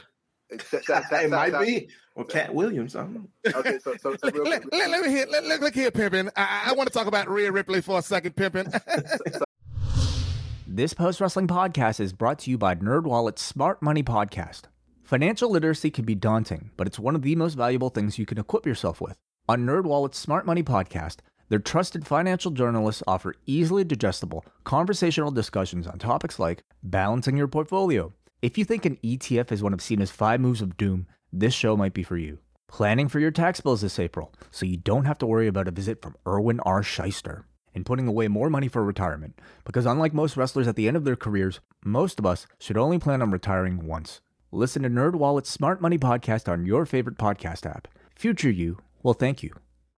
BetMGM has an unreal deal for sports fans in Virginia. Turn $5 into $150 instantly when you place your first wager at BetMGM. Simply download the BetMGM app and sign up using code Champion150. Then, place a $5 wager on any sport. You'll receive $150 in bonus bets, regardless of your wager's outcome. And if you think the fun stops there, the King of Sportsbooks has plenty of surprises in store. Check out daily promotions, same-game parlays, live bets, and so much more. Download the app in Virginia today and get $150 in bonus bets instantly from your first wager. Only at BetMGM. BetMGM and GameSense remind you to play responsibly. See BetMGM.com for terms. 21 plus only. Virginia only. New customer offer. Subject to eligibility requirements. Rewards are non-withdrawable bonus bets that expire in 7 days. Please gamble responsibly. Gambling problem? Call 1-800-GAMBLER. Promotional offer not available in Washington, D.C. So let's go ahead and get into this next. But I actually wanted to send this over to Chris. I want to let him get first dibs on this one, man. Like that man Alex Kane over at MLW. He became the second black MLW World Heavyweight Champion behind Swerve Strickland. The title win, it was at Never Say Never. He defeated Alex Hammerstone. Post match, Chris. This is the thing. Like the title win was great. Second black MLW World Heavyweight Champion, amazing. Chris, this is the thing though. Don King was revealed as the financial backer for Boomaye Fight Club, which is Alex Kane's group. Chris, take it away. Don King, man, MLW. Clear the lane for Professor Chris. Well, I just heard about this probably about a couple hours before we got on here. I think I don't know the name value Don King has in 2023 like he had like in 1990 when he was just all over the place. I think it's I think anytime you could get a figure like Don King and say he's the financial backer or something, it does lend a credibility to it. But I don't know what it means for MLW's mainstream appeal at the moment, because I just don't see Don King as the same person that he was when I was a fan of all of his fighters like Evander Holyfield and Mike Tyson and all those cats back in the day. I just Don King doesn't have that kind of relevancy anymore. Well, let me tell you something, Christopher Ely. I know you're a professor, but you still need to go back to school, brother, because this young brother, the suplex assassin, Alex Kane, he is the most splendiferous, the most stupendous, the most electrifying, the most egregious wrestler in the history of combat sports. This is the greatest that I've ever seen, Chris, and you can buy him on MLW pay-per-view for $29.99 only in America, Jack. Only in America. But I think Andrew, I think it's cool. That's how I'll say it. Cool. I definitely agree with I think Chris brought up a fair point about the appeal, right? Because I mean, Chris, I'm pretty and Nate and Ray, I'm pretty sure y'all still they got a little bit of mainstream in terms of the New York Post and you know what I'm saying stuff like when they saw Don King's name. But I am curious as to what as far as what Chris' point is long term, is anybody gonna be talking about this 5 months from now? And again, they trying to, I know Cole Bauer, he had told the New York Post that they're hopeful to get Don King on screen, in person. You know what I'm saying? And he said this has been in the works for quite some time. And it took this long just to get this this one thing sorted out. So Yeah, I definitely think Chris brought up an interesting point about like how like the longevity in terms of like people's interests, and it's like I think it's a good thing like for now. Yeah, it's cool. But like it's not gonna immediately like MLW is not gonna overtake AEW because of this, right? Like it's not a game changing move, but it's cool. You know, it's a cool move I think for the company, but I think more specifically for Alex Kane. Like, I think, because every story that you're going to talk about this dude, his name is going to be there. And somebody like, who's this Alex Kane cat? Let me look him up. You know what I'm saying? Let me check out some of his matches. Let me see what this dude is all about. And, you know, I had a chance to be on a podcast with the brother, I want to say about 4 years ago, because it was right before the pandemic. So maybe, 3.5, 4 years ago. And, like, just everything I've seen, like, the brother is hardworking. The brother got his head on straight. And I am ecstatic for him, that he has achieved this title win, and I think he's going to make a great champion. And I think, like, just to have, nostalgia is nostalgia, Andrew. And so there's limits to, like, how long it can last and how far it can go, but it's always going to draw some eyeballs. You know what I'm saying? So I think it's a good idea. So Ray, I like, what do you think about this, man? What do you think about this man, Don King, bringing MLW wrestling to the Mandalay Bay live on pay-per-view and closed circuit television, brother? Well, all I have to say for Alex is, brother, watch your pockets, brother. Watch your pockets, all right? If you do not learn from history, you're doomed to repeat it, man. Yeah. Next thing you're gonna be on the street with a white tiger and not know what to do.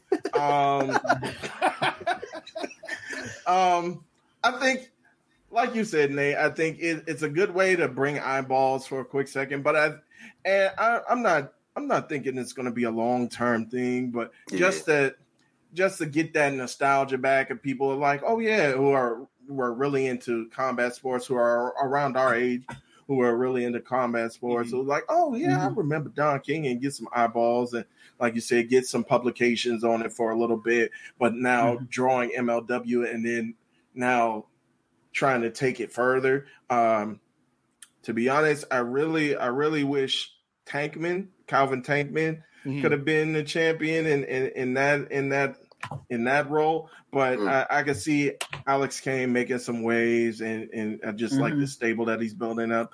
I actually learned about the Don King thing through your tremendous reporter, Andrew Thompson on Post Wrestling. And I was kind of going back because every now and then I'll tune into some Fusion episodes on YouTube. And I was actually watching, I think it was like the Go Home episode before that pay-per-view, before Never Say Never. And they had this whole thing about Boom-Aye Promotions expose. And they were saying all these possible promoters who could be backing it. And they were like, oh, it could be King Muhammad Lawal, who was a former MMA fighter. It could be what's your man name?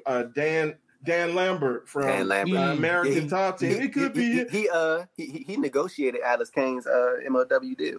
Okay. I heard, I think they mentioned that in the piece as well. And then they were mentioning Shane Taylor. It could be Shane Taylor Promotions. It could, which I would love to see that brother continue to rise as well. Could have been Chris's boy Prince Nana. It could have been. But then I think at the end of the segment, it was like, none of these people. I'm like, well, then why would we even go through all this? But again, I think it's a good way to bring some eyeballs, even for a quick moment, just to get a little bit of the spotlight. And shout out to Alex Hammerstone as well, who I think it was more than a year, right? A year, bro. Yeah, he's been trying to carry that league on his back, and so props to him as well, and props to Alex Kane for attaining the belt. And MLW again, Andrew, before we switch gears, is much like kind of Impact in that it is where it is in the wrestling landscape. We might have to go back to that now. They with Dominic and Wesley, Impact, like right here. You know what I'm saying? MLW, like right. Like MLW's got a niche. It's got fans, but it's hard right now with all of the wrestling that's available. It's so much damn wrestling, bro. To carve out your piece of the market. Yeah. No, for sure. Speaking of different wrestling, different promotions, Ring of Honor, they had the Death Before Dishonor pay-per-view. The main event the main event, fellas of the night, Athena defending the ROH Women's World Championship versus Willow Nightingale.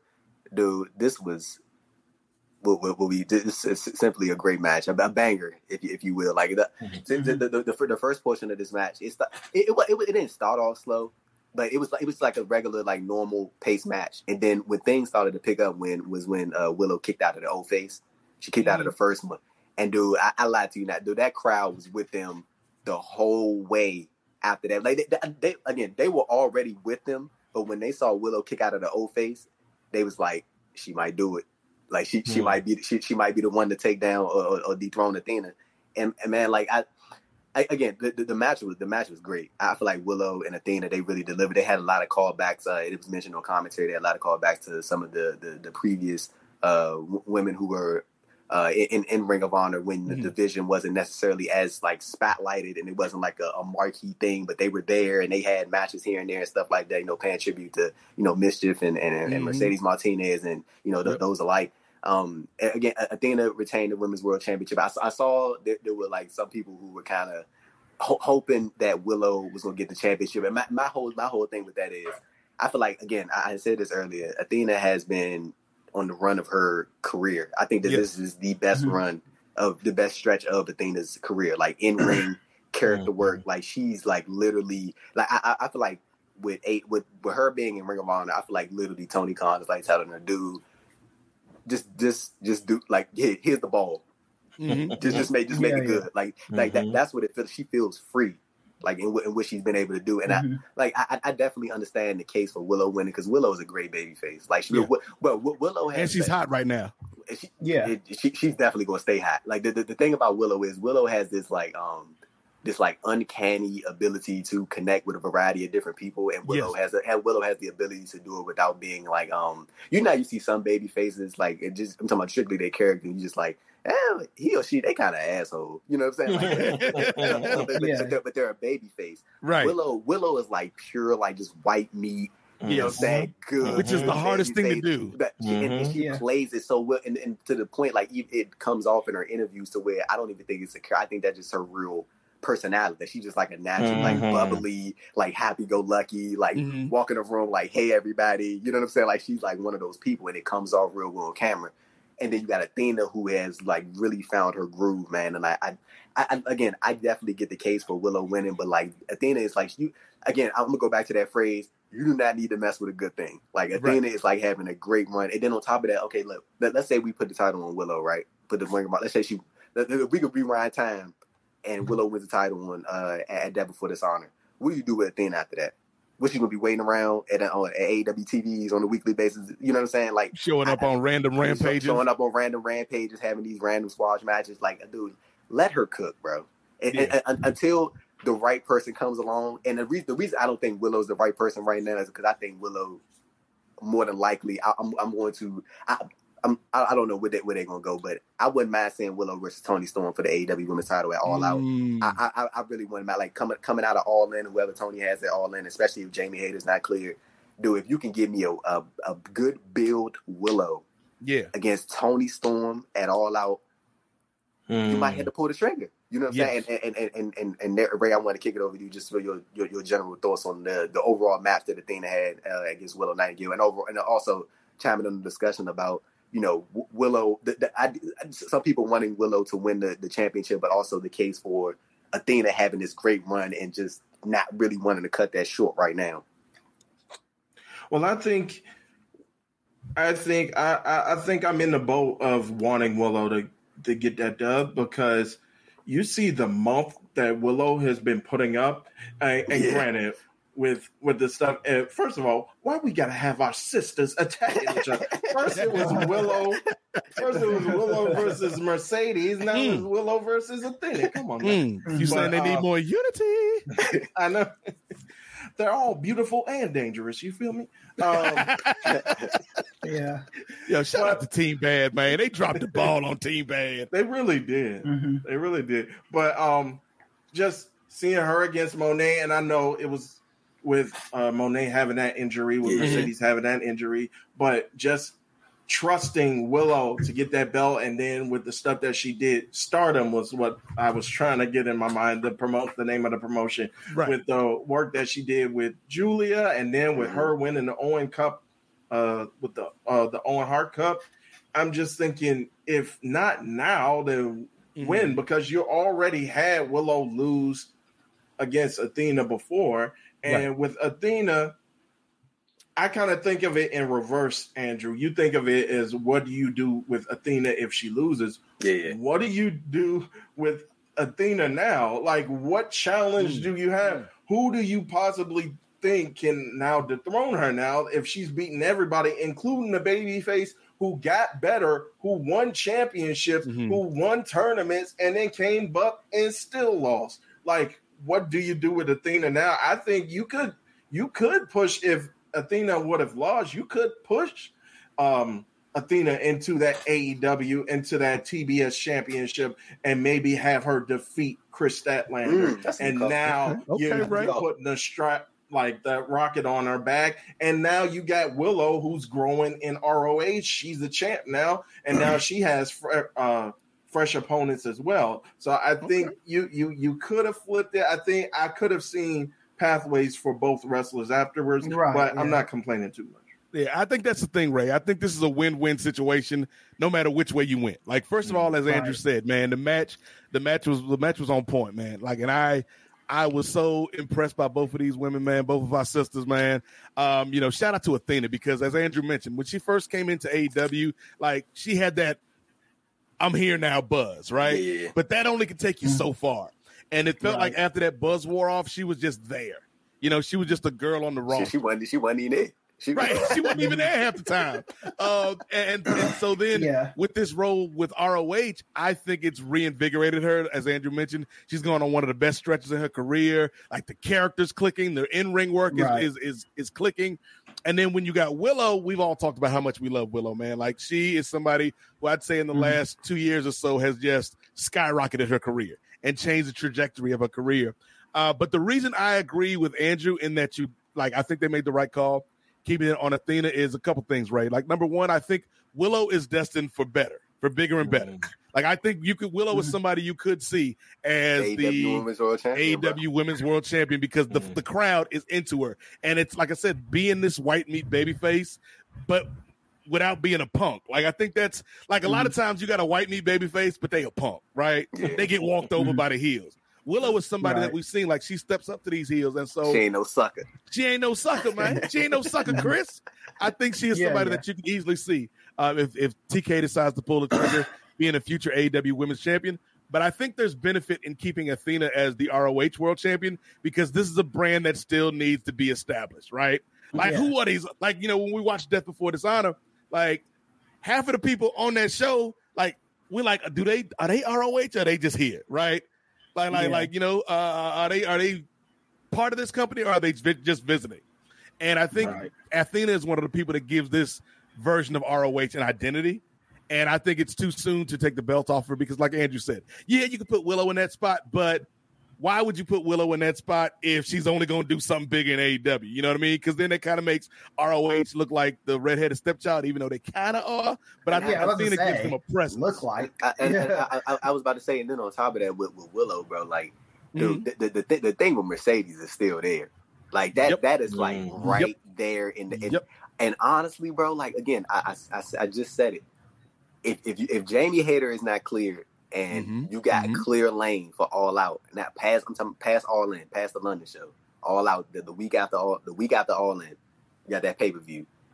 If you were to do something as simple as Willow could possibly dethrone Toni Storm as the AEW Women's World Champion, the thing with that is, like, the reason I was about to walk that back is because, like, I don't necessarily know, like, Mercedes, like, I would assume that anything that Mercedes right now would do with All Elite Wrestling would be somehow tied into New Japan Pro Wrestling. I think the sort of entry sort of messed that up a little bit. Like, you know what I'm saying? Like, I definitely believe that at some point, like, that, that Mercedes was going to sort of maybe possibly pop up at Forbidden Door and do something along those lines. But the injury, you know what I'm saying, probably derailed all that as far as we know. So, but I mean, I do agree with your point, Nate. And I definitely do that. I definitely do think Ray made some solid points as well. You could definitely see either one of those going either way. But I think the thing with Athena is she lends so much credence to that ROH women's division. Like, dude, she's been champion since December 2022.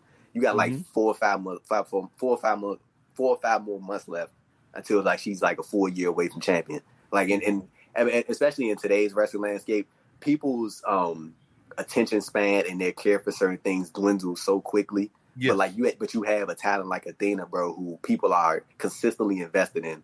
Like, they're invested in her on this ROH brand. Like that, bro. I'm not the only person who is saying that she's having the best run of her career. There are a lot of people saying that. She's saying that. Like, and for her to be on this trajectory since December 2022, maybe even before that, because this all started when she had that dark match against Jody Threat and she beat the shit out of her in that match. That shit was crazy.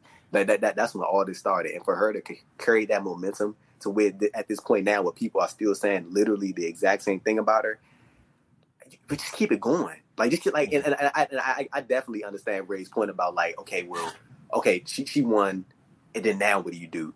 But you just keep doing the same thing that you've been doing. Line somebody up, and she knock them right back down, and then you line the person up, and then she knock them right back down, and then you just keep going until you find somebody else who can match the sort of level of popularity that a Willow Nightingale has, or just somebody that people will want to get behind enough to maybe take the title off of Athena. Shit, I think that just the thing that she was doing with Kiera Hogan on Ring of Honor, like if that was to get more exposure, I think that people might want to root for Kiera Hogan to get the W. Right. Because what was that? Athena been whooping her ass on ROH TV for like 4 or 5 months. You know what I'm saying? But if you show that consistently and you tell that story, maybe Kiera Hogan might be the one. You know what I'm saying? But again, for Willow, bro, like I'm not trying to pigeon. Like, I just see her as AEW Women's World Champion. I see Willow as future AEW Women's World Champion. There ain't nothing wrong with ROH. I'm not saying that, but I just see greater things ahead for Willow Nightingale. That's my whole thing about Willow. Well, I don't disagree. I do think there is something wrong with ROH. Damn, Chris. They trying, Chris. I'm sorry. I watch ROH. I have Honor Club. Honor Club. I think the problem with ROH is it's just not as strong of a brand as AEW. No.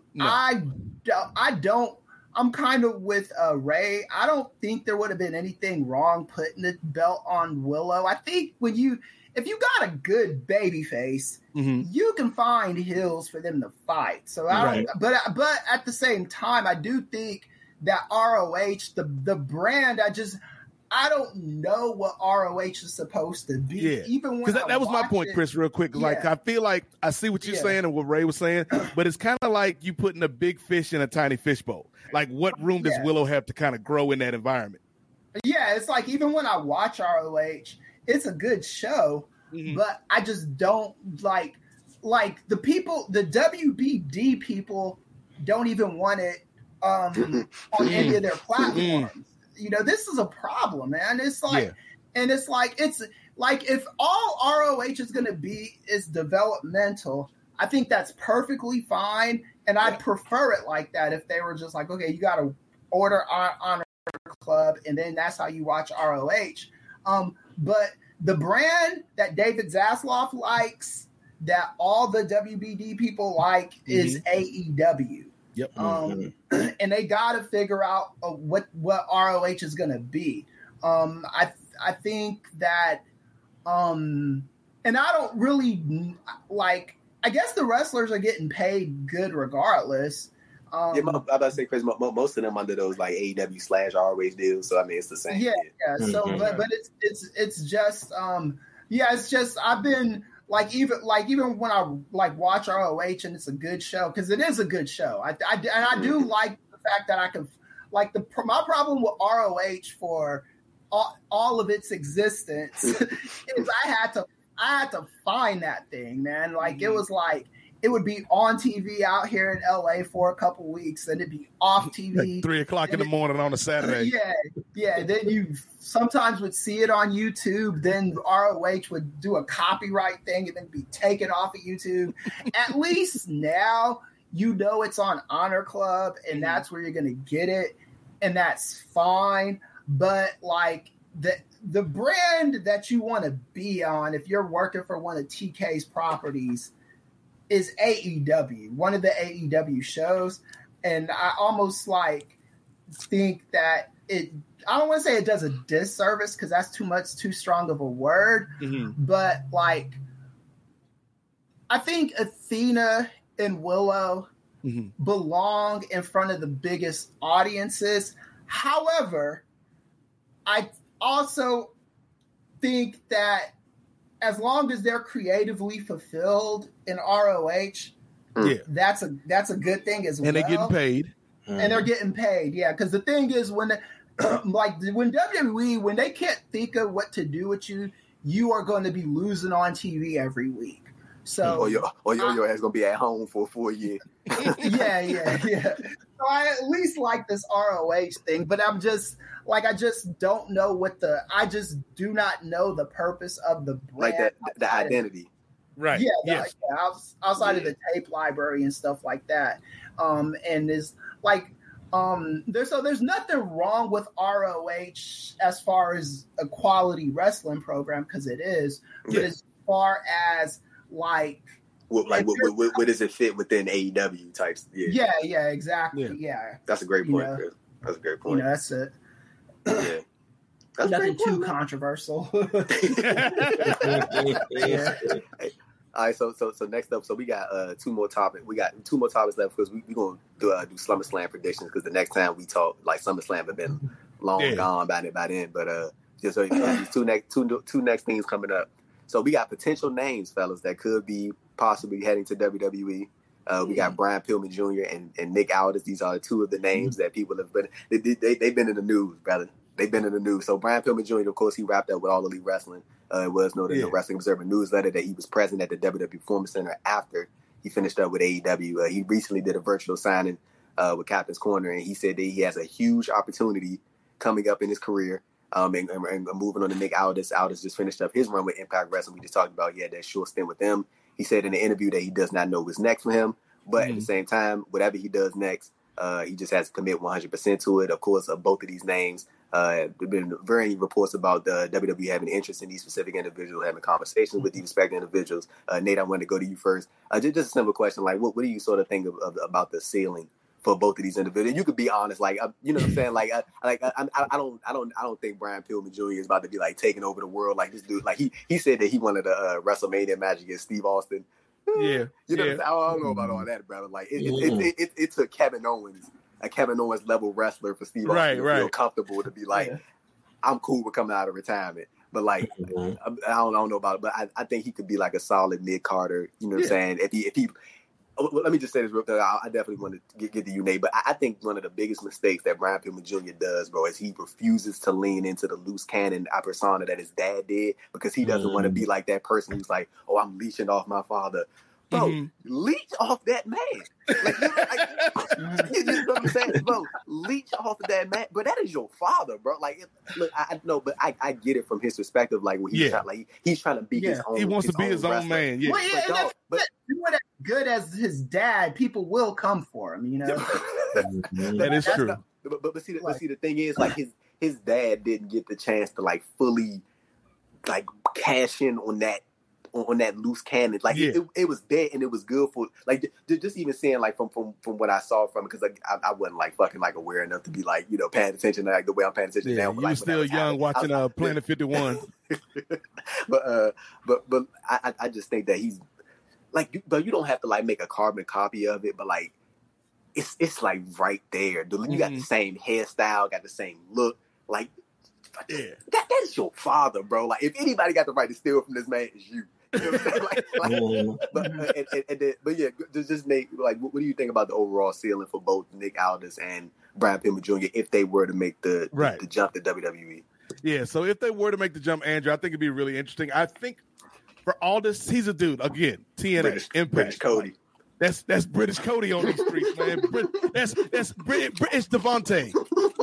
Hello, Governor. I ended racism, mate.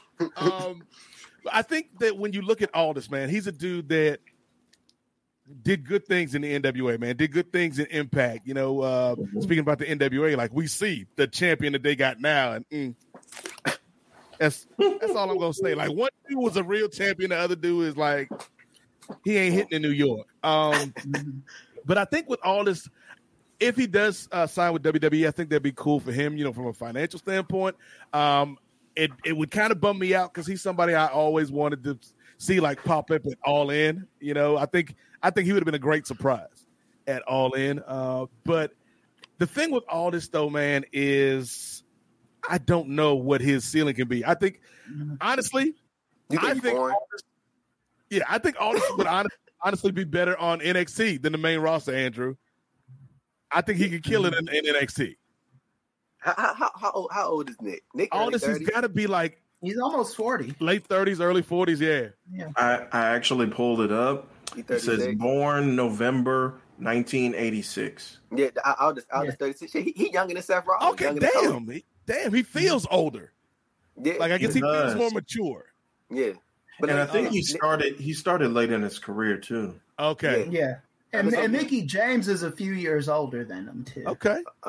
That's his wife. So. Okay, shout out to Nick Aldis and Mickie James. But yeah, I think now knowing that piece of information, I do think like, you know what, maybe a little run in NXT and then we bring him up to the main roster. I think Aldis is a good talker. His wrestling is solid. Like it ain't great. It ain't gonna blow the doors off of anybody, but it's solid. You know, he can adapt to that WWE style. Pillman is the interesting one to me, Andrew. Because again, you know, WWE is kind of like Star Trek fans in the late 80s and in the early 90s, man. They love the next generation. They love somebody that's got a legacy attached to them. And they will give them a shot, even if they don't, you know, really deserve that shot, Ted DiBiase Jr. And they will see. Stealing from the people of Mississippi. Stealing from the people of Mississippi. We ain't forgot Ted DiBiase Jr. Yeah. You and your daddy. Yeah. Despicable. But I think that they'll give him a shot, and I think you're kind of touching on something, Andrew. I think him kind of leaning into that outlaw, that loose cannon personality, it could work depending on how they do it. Because I think there's a fine line between this is part of my legacy and I'm ripping my daddy off and I'm just being a carbon copy. Like, I think have him pull out the Glock on TV. Yeah. Pull out the blicky. I think that's on TV. But I do wish him well, man, because I think that he had one or two good moments in AEW, but for the most part, he was just kind of there. Yeah. And then he wasn't there. Yeah. And the thing about Brian Pillman, his dad was just such a iconic character in wrestling. He's somebody that only comes around like maybe once in a lifetime if you're lucky. He was, that voice, what I'm saying? The raspiness, Yeah.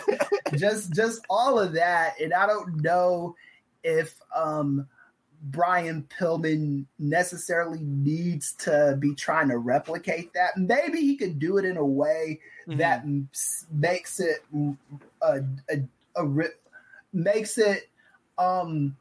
sets it apart from what his pop's doing. Right. Take it to the next level. Right. Again,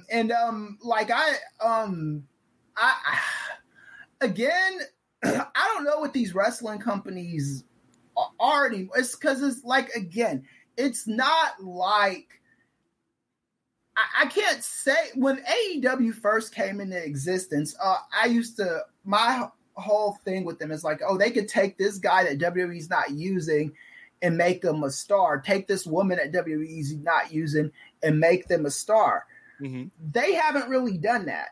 And WWE hasn't done that with any ex-AEW talent. You know what I'm saying? It's like, I don't know if that's where the wrestling industry is right now. I see Pillman going to WWE, maybe being okay, and maybe faltering. Him and Braun Breaker gonna team up. Yeah, exactly. Like something like that. I just don't have faith in WWE to do right by anyone.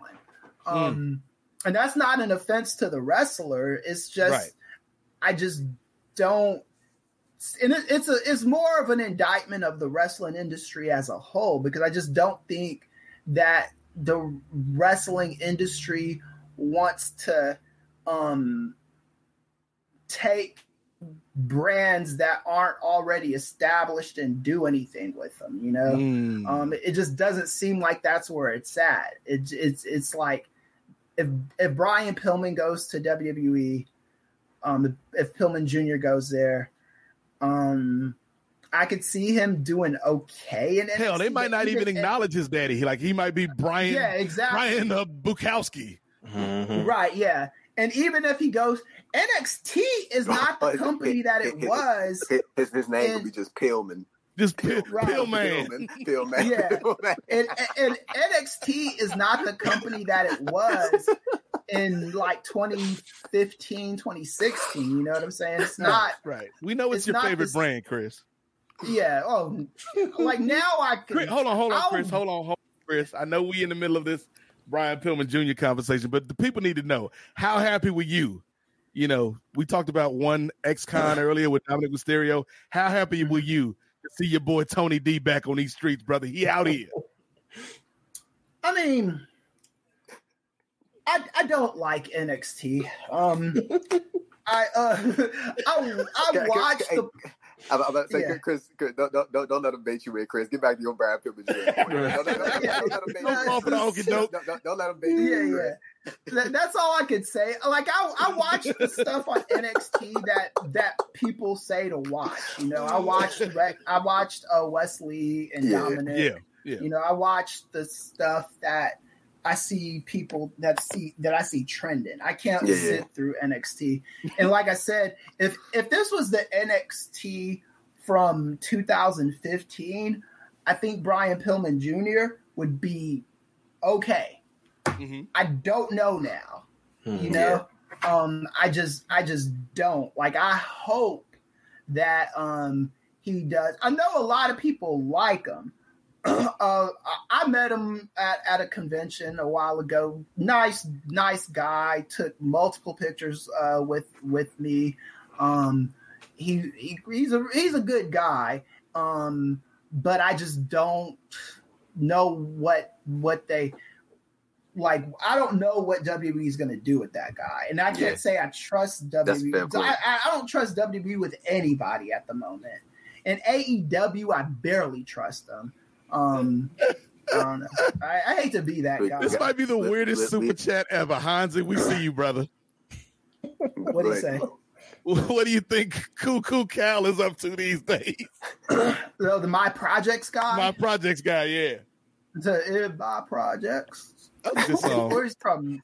Milwaukee? Ain't nobody thought about Cuckoo Cal in like a decade at least. Right, yeah. Shout out to Hansi for the super chat.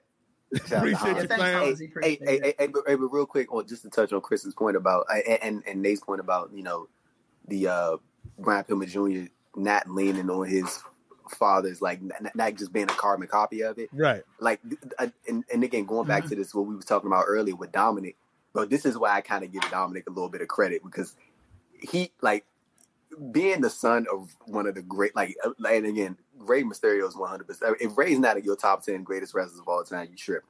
Like, he's somewhere in that list, that top 10, top 15. He is in there. Greatest wrestlers to ever walk this earth. Rey is up there. Yeah. Like, for Dominic to be the son of one of the greatest wrestlers of all time and to be able to turn himself into something completely different from his father and thrive in it, that's props, bro, because that's a hard position to be in. Like, ask David Flair.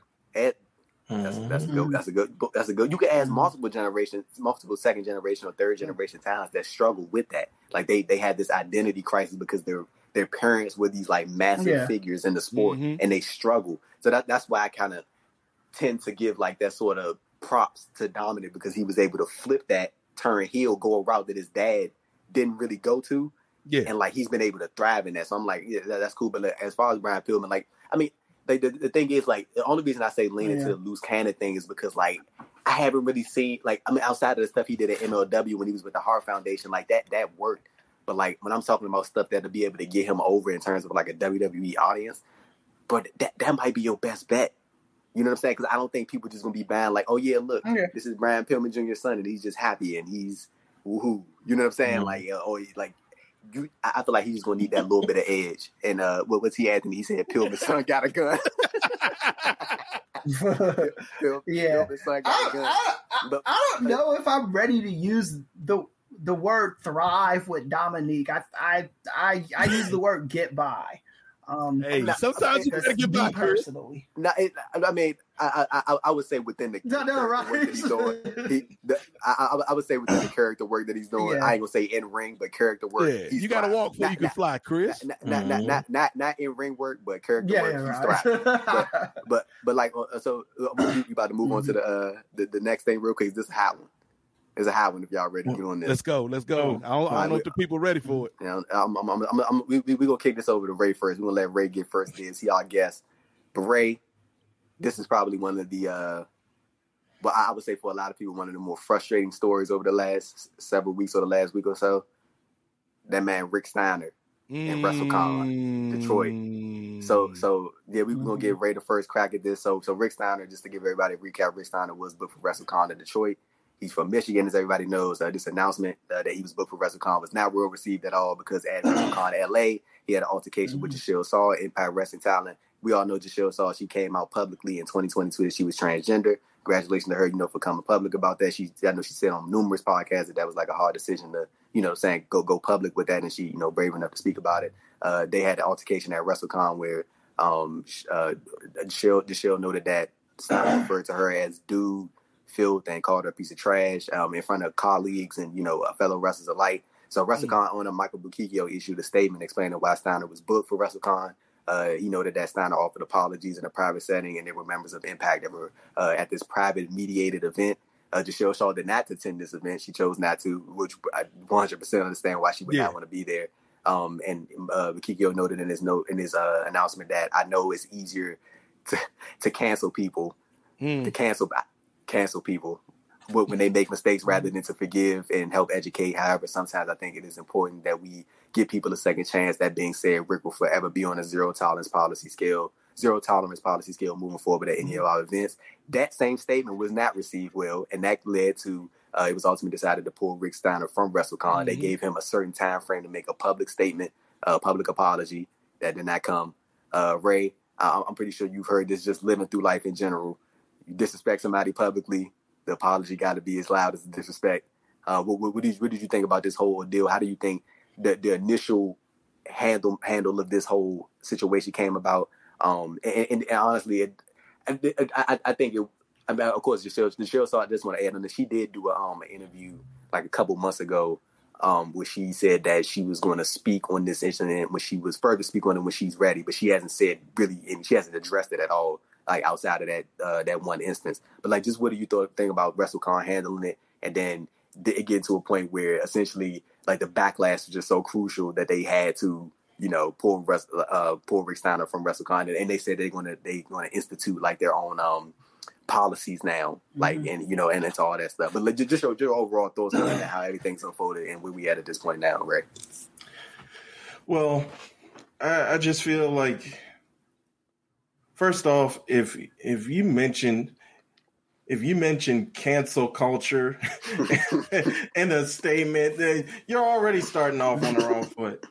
And it always seems as though these companies they have the chance, and I believe it's been said before, there's a difference between cancel culture and accountability, or cancel culture and correction, or cancel culture and people just facing consequences for their actions. It's like, get this man a consequence. Like, just because I said I'm sorry I did that, and no one's looking, like you said, no, I'm sorry if I offended anybody. Yeah, right.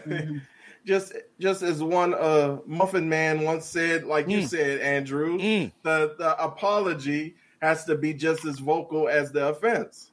It's like, and it's a shame that not only it was that the offense, but how Giselle, when she initially had the statement, I believe, was it on Instagram that she initially had the statement about this? Yeah.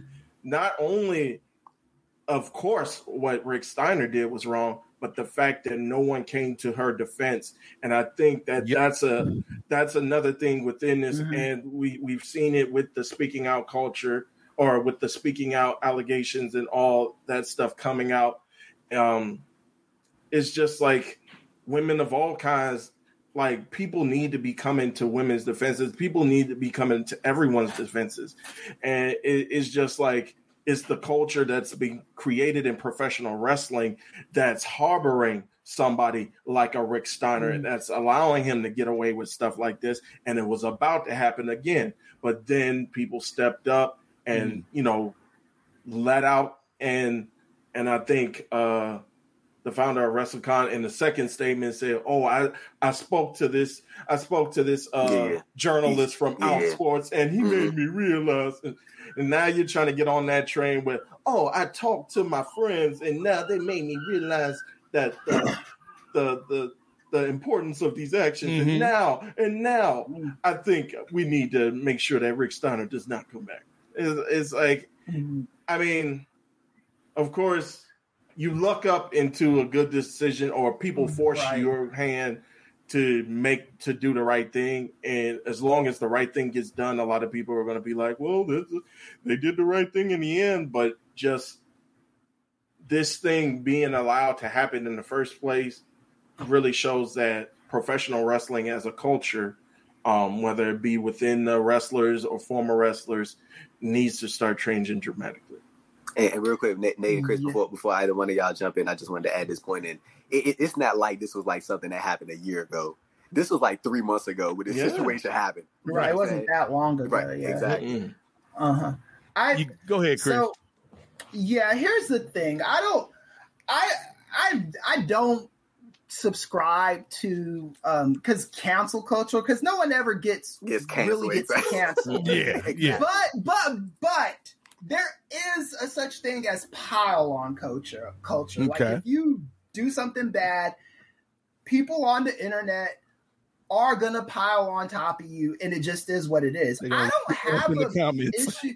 Yeah, and I don't have an issue with the WrestleCon person making that statement. I think the problem that I have with him more than anything else is he made the statement before he saw if Rick Steiner was willing to do a public apology. Me and Rick Steiner, he's someone that I communicate with on LinkedIn on a semi-regular basis. Okay.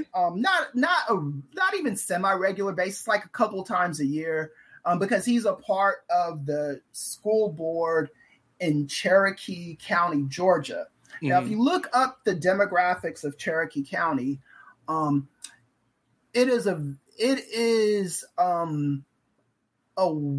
white-topia, except it's like a white-topia with a lot of poor, racist white people out there. You could have fooled me by the name. Like the name doesn't fit at all, Chris. Right. So the thing is giving Rick Steiner's position on the Cherokee County School Board, it might not be beneficial to him to give a public apology, which whatever. Because I believe in apologizing when you F up, but you can't just say you can't release that statement and then this guy doesn't even want to come out and do a public apology because he doesn't, for whatever reason. I'm assuming because he doesn't want to piss off parents in the school board. That's my guess. And again, we do live in a culture where if like when Kevin Hart did like that stuff with his stand-up special came out some years later, he was getting piled on. And he didn't handle it the best way. He didn't get canceled because he's got shows and stuff like that. But it's just that I think where people make the mistake is looking at a pile on like a cancellation. The people that get canceled are the people who don't want to show any kind of accountability for anything. You know what I'm saying? It's like Roseanne. People like that who, and even her, she still has her redneck fans, and ABC paid her a ridiculous amount of money. I ain't even go front, Chris, with that interview where she's like, I thought the bitch was white. I thought she was white. Like, it's racist as hell, but it's funny as hell to me, too. Yeah, it is. It's Cynthia Garrett. And, and that was Cynthia Jarrett, rather. And it's unfortunate, you know, that we can't, like, that people like that still exist. If Rick Steiner actually was willing to come out and do that, I think that, like I said, I think the biggest issue with that guy, and why does his name escape me? But I think his biggest issue was not allowing Rick Steiner to give the apology before just welcoming him back on. And this is just right. This just goes to like how white people are so fast to forgive other white people, you know. It's like you're just willing to just let this guy come back and just he messed up and without all this any accountability. I do appreciate them putting rules in the byline, because if the presidency of Donald Trump has taught us anything, is if rules are not outright stated, people are going to disobey him. That's what happened with Donald Trump when he was president. The Constitution has a lot of gentle ladies agreements in it, and Donald Trump is not a gentleman. He is a piece of shit, and he disobeyed all that. And he didn't. He's like, I don't have to do this because there's no rule saying I have to do it. You know, and you do need rules, and that's one of the things that we talk about in business psychology often. Is once you make it a rule, there's no excuse for you to let this stuff go by, you know. And it wasn't a rule, and it's a fucked up thing that we live in a society where these rules have to be outlined and stated like that, but they do, because people run amok. You know what I'm saying? They think they could get away with this kind of language. They think they could go like publicly embarrass somebody and that kind of thing, you know? Yeah. It's unfortunate that we live in a society where you have to make it a rule to not be a piece of shit human being. Right. But you do. Yeah. And that's the thing. And hold on, Ray, real quick. We're just going to leave it on this one solo shot real quick for the people watching live and the people watching in the future. This is why you book the Professor Chris Ely on your wrestling program, ladies and gentlemen, because he brings knowledge. Thank you for that, Chris. Yeah, thank you. Dropping that political science on us once again. I had no idea, like, the political aspect of this in terms of Rick Steiner and the school board, because, like, that was something I didn't even think of. Yeah. Well, I looked at it because, like I said, I communicate with him often. I don't think at his core he is a piece of crap. Shit, I do. But when you live in a county like Cherokee County, again, look at the demographics of that place, and you are appealing to that school board, these people will gas you up into thinking that this is the right way to do it. Rick's fighting a good fight. Rick's doing this for the kids. Right, yeah, exactly, you know? And it's just like, and you become too proud to even want to do a public apology. You know what I'm saying? You don't want to do any of that stuff. Like even with this whole situation, like the whole thing is, this all could have been avoided if you just shut the fuck up. I'm talking about just in general, like from Gishelle's statement.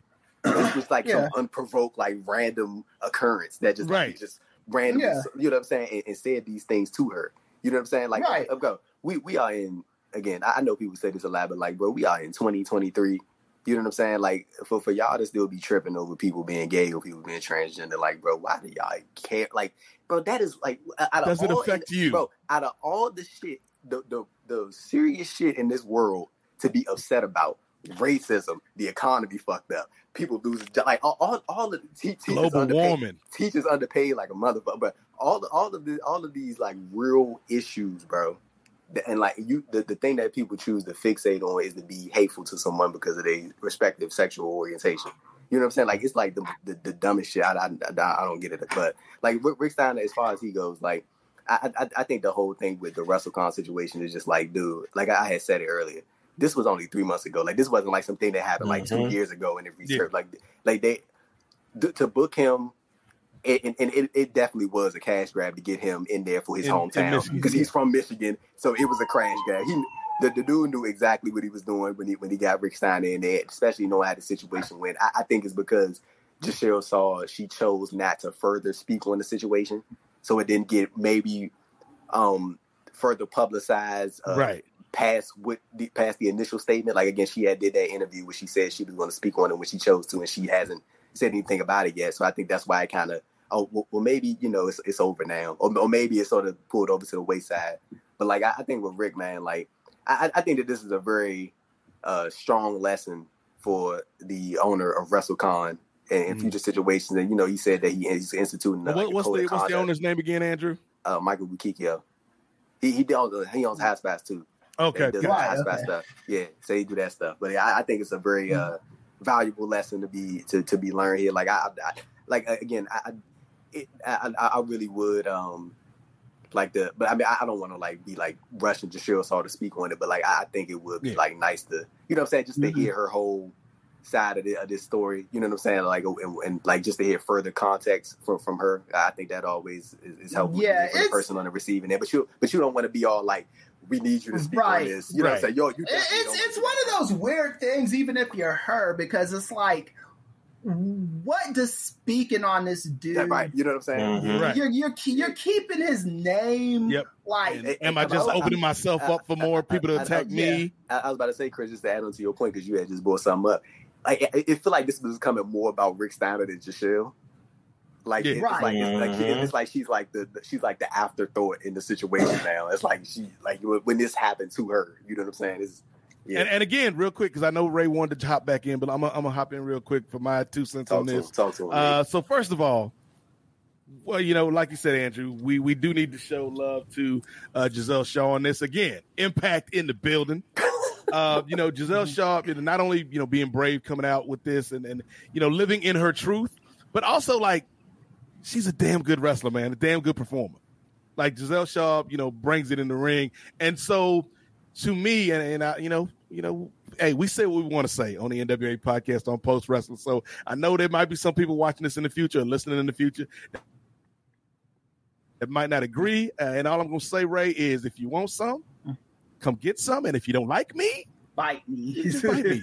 But I think when you look at this, there's 2 elements, right? There is this issue, you know, they wanted to, the owner wanted to bring up the point of cancel culture. And to me, this is how twisted things are in 2023, where everything is political, even human decency, right? Mm-hmm. Right. Like, Giselle Shaw is not asking for special privileges. Giselle Shaw is not asking to be elevated over somebody. Giselle Shaw is just like, hey, treat me like you would anybody else, man. Oh, don't say shit to me. Yes. You ain't even got to say nothing to me, dog-faced gremlin. Like, I don't even know you like that, player.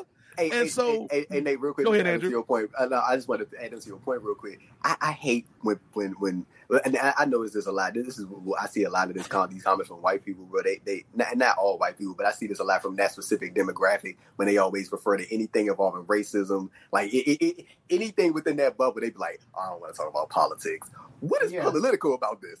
What is political about me? Always that's the thing. It's like everything is political, it's always been like this. It's just, I think what happened is society they chose to turn a blind eye to it because George W. Bush was, you know, say what you want about him, he's a halfway decent human being. He had a modicum of human decency. You know, so did his... Fool me once. You can't fool me again, Chris. Yeah. So did his pops, you know, Reagan. You could argue the same thing. The MAGAs, the Trump people, they got no human decency. They don't. Nobody wants to come right out and say it, Speak on Hillary Clinton was right when she called these people deplorables because they're fucking deplorable. Woo. You know, they do not want to move with society. It should never be like this. You know, these people they're not even trying to win elections anymore. They're trying to steal elections. They're trying to take away everybody's rights. And there was a time when if you wanted to win an election, you would just be the most popular person and you'd win that way. Now it's about, let's take away your rights. Let's gerrymander the F out of everything and make it so you can't vote. And now it's spilled over into other areas. So people are like, oh, this, you know, they why do you got to make everything political? You're making it political by talking about this woman and her being transgendered, and you purposely hitting below the belt. You're going for the jugular. Mm-hmm. You are doing this.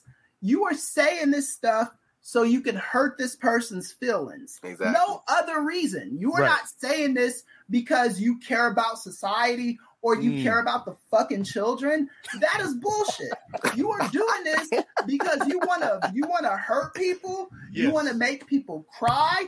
You want to bring them down to your horrible, shitty level. And that's it. Plain and simplicity of it.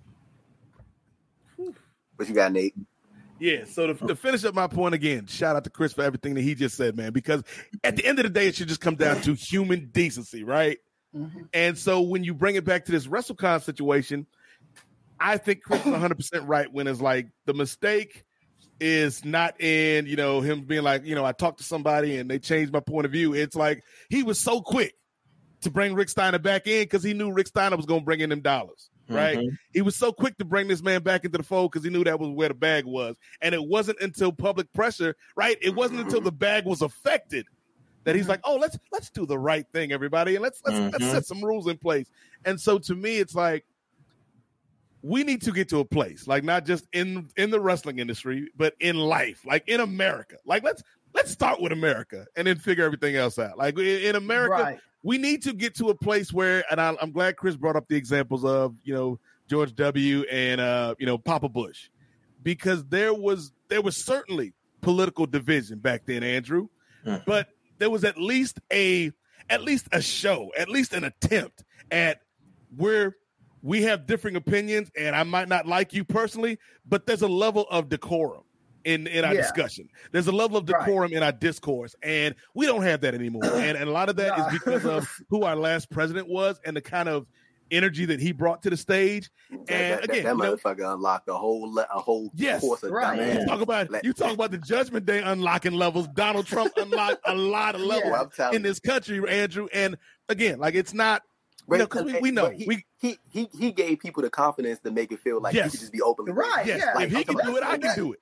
That's what I don't understand. Like I've heard black people say, "I like when racist people are in my face." Oh my God. I was like, "No, I like it when racist people feel shame for being racist." Yes, that's what I like. I don't ever want you to think racism. Don't ever be comfortable being racist around me. Yeah, I don't want you being comfortable being that way. No, I cannot stand hearing fellow black people will say that shit. They be like, "Oh, but why? You know, well, at least I know they racist." Why the fuck do you want them to be racist? Yeah, like you'll know they're racist anyway. Exactly. You know what I'm saying? Racist people are horrible at hiding racism.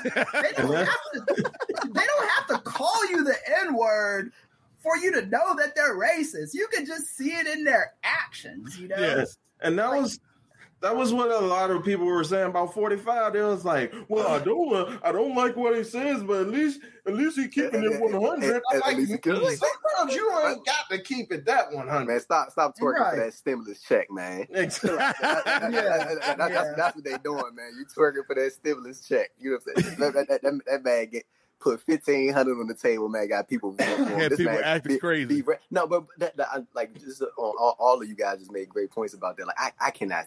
That is one of my biggest pet peeves, bro. When I hear black people say that, when they be like, "Well, you know, we know they racist, but I mean, at least we know it and we could be comfortable with it. I'm like, right.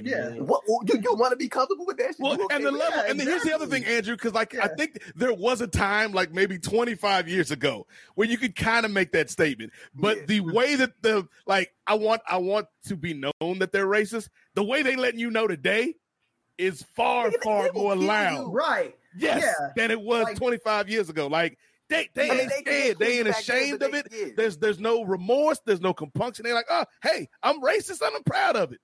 Yeah, I'm saying, bro. Like, the school board in Florida right now at that one school board, they are teaching children that there were some benefits to slavery. That they learned different stuff.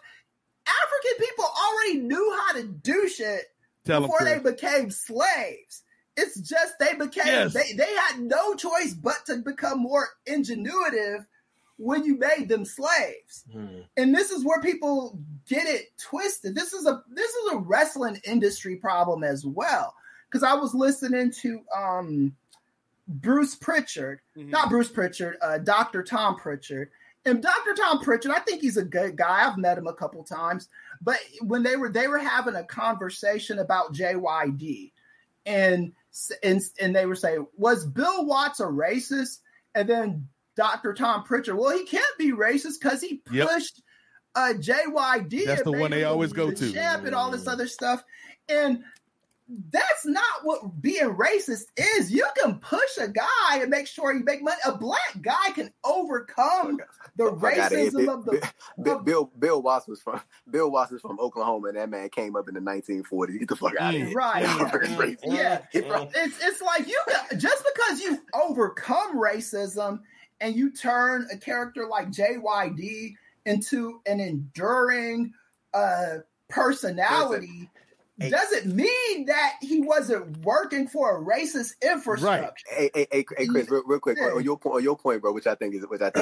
But like when people try to throw around that thing, well, you know, they help X, Y, and Z black person. They do this for B, Y, and C black person. You know what I'm saying? Like, and you always get these individuals. Like you ever been around somebody like who like I've been in like certain scenarios or one that I can recall where like an individual was like making like subtle like I guess like hip hop references like unnecessarily. And you know what I'm saying? You know when people do like weird shit, like it's not like when you hear that shit from white people, it's like weird ass comments that they make, and it's like saying shit that they think you would like, you know, just making like, you know, not to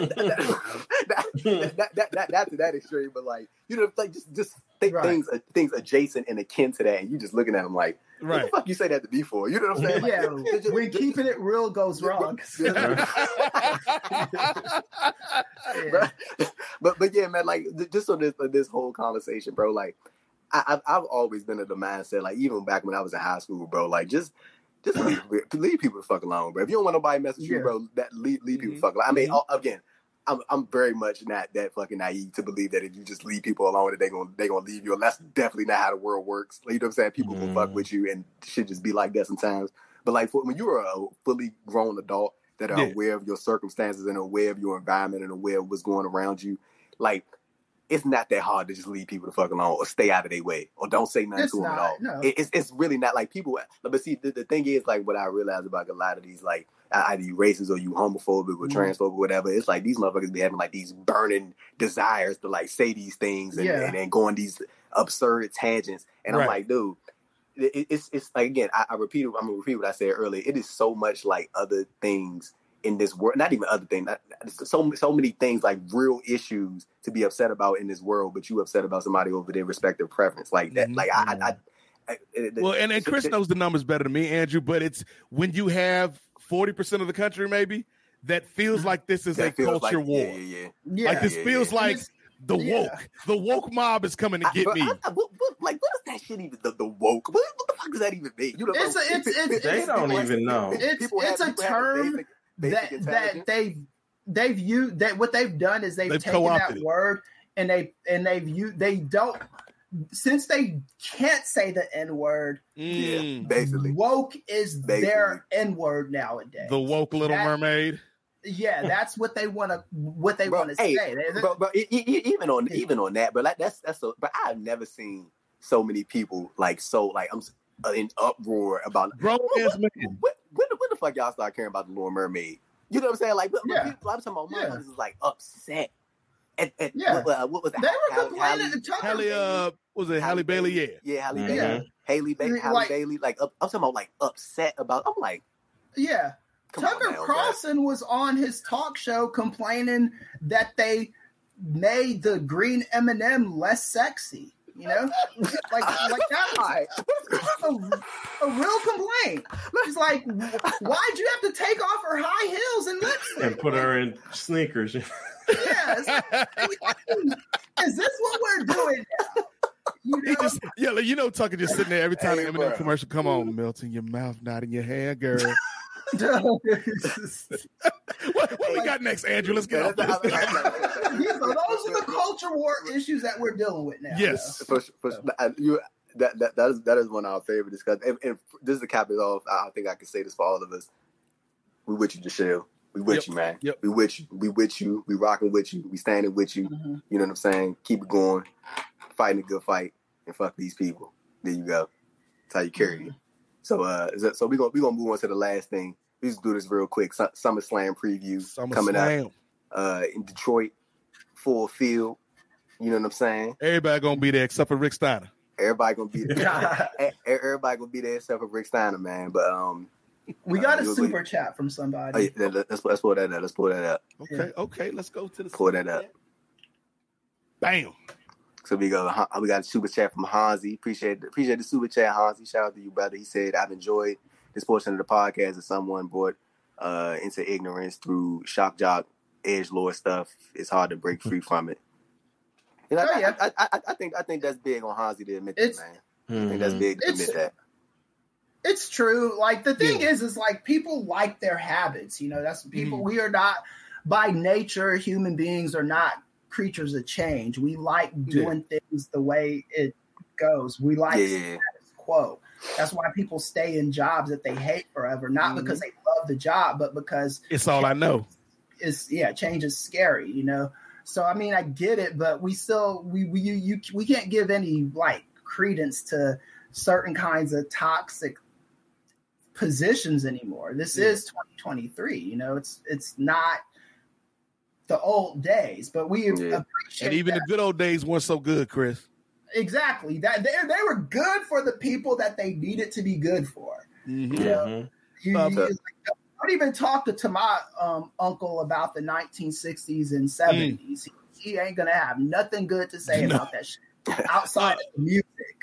Yes. So, real quick though, Andrew, I want to send a shout out to Hansi because to that point, like I think when you do have people that can realize and recognize, like, yo, some of the stuff I was saying 5 years ago, 10 years ago, some of the things I thought might not have been the right thing, and they can grow from that. I think that's a big thing, man. So I got a lot of respect for that, brother Hansi. And I've gone through that myself. I'm from the 90s, man. I'm from the ain't no fun if the homies can't have none era, you know? And everybody was the era that I come from, anything went. You know what I'm saying? Yeah. And it's not until you start hanging around with other people and you start enlightening yourself until you get out of diversifying yourself, man. Mm-hmm. It's not an easy thing for everybody to do, but for me, it's a necessary thing to do. It's a survival technique to understand how do I get along in a society that's evolving around me. I don't want to be left behind in a cultural fire heap in the back, you know? But I think for me, bro, being in like evolved to pro wrestling has like helped like just sort of shape my worldview in a positive way, like just understand people have different experiences and understand that people have these different life circumstances that they go through and that I would probably never experience or you know what I'm saying, just hearing a lot of people different stories, bro, and just being around a variety of different people, like it does help sort of give you that sort of worldview and understand that shit is so much more layered than just the city that you grew up in or the state that you grew up in or the shit that you've seen throughout your lifetime. It's people that a whole big world out there. It's people that have been through 10 times shit worse than you 10 times over that you would probably never go. And these motherfuckers be walking around with a smile on their face like ain't nothing happening to them. You know what I'm saying? Like it's like I think me being like just being involved in wrestling and just seeing a variety of different things, I think this has helped shape my voice. So definitely shout out to Hansi for so hold on, Andrew. So what you're saying is hard times make better men.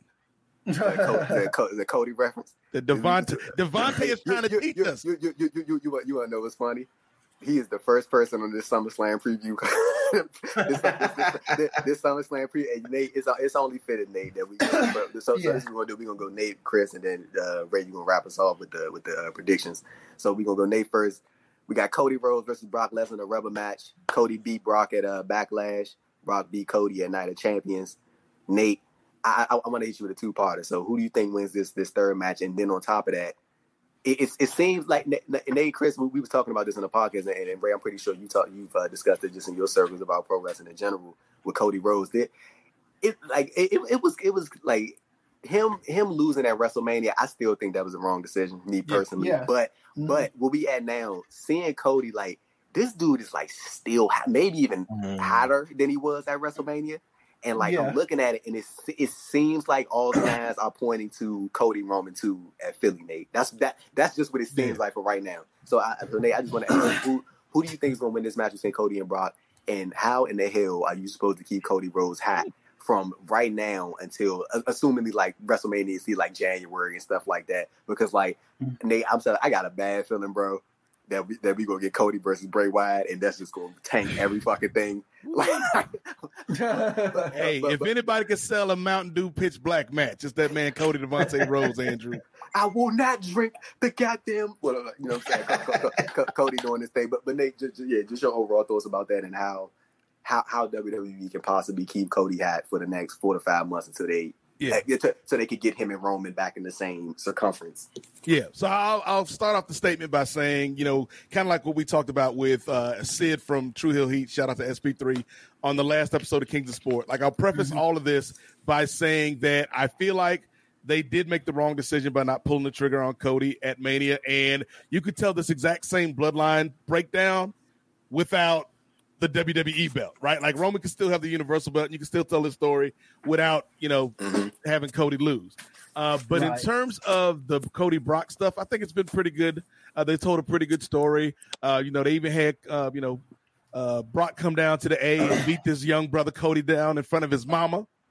And I feel like, if Brock wins, man, then he is, the melanin destroyer. Because we just can't beat this man. We need a cheat code, a contra code, or something to be able to defeat this brother once and for all. But I think Cody wins, man. Should be a good match, a hard-hitting match. I don't agree, again, Chris, with the idea of, we got to put this guy through even more adversity to make him feel like a legitimate champion. But I've enjoyed most of what they've done with the Brock storyline. Right. So I don't know. I would have given the belt to Cody also at WrestleMania. But I am I'm not somebody that needs to like the facts are facts. WWE at this present moment in time is the hottest it's ever been. And I'm looking at every single metric at the moment. Even if you go back to 1988, the week that the WWE main event got 33 million viewers watching wrestling, the most viewers ever, that rating will probably never be beat. WWE wasn't even number one in that time slot for Friday night. Do you want to take a guess what beat it on Friday night in the ratings? You said what year was this? This was 88. That show was Thursday. So Thursday shows beat it too. But we're talking Friday. What beat it on Friday night? Up All Night with Rhonda Shear. So it's a throwback right there. Shout out to the girl Rhonda Shear, wherever she is. I don't even know if she's still with us. Think primetime soap opera. Dynasty. Close. In '88. Oh. The other D show. Dallas. Shout out to John Pollock. Yeah, Dallas beat that on Friday night. The other shows that beat it that week, Who's the Boss beat it. Bill, the Cosby Show beat it. A Different World beat it. Oh, snap! Shout out to Hillman College. Yeah, so so that's just the amount of people that were watching television. The ratings for WWE wasn't 33 million, but it was the number one show on television a few weeks ago. They can never take that claim. They've never done that before. So you have to put these things in perspective of the time frame. You could say, oh yeah, they didn't have 33 million viewers. No, but it was number one for the week. So they have struck. My problem with the bloodline stuff is I'm personally tired of it, but I do understand why you ride this until the wheels fall off. No numbers crazy. Yeah. And I think that Cody Rhodes should beat Brock Lesnar. I don't know if Brock Lesnar has the same luster that he used to have. I'm not saying that Brock Lesnar is a nobody. His name still means something.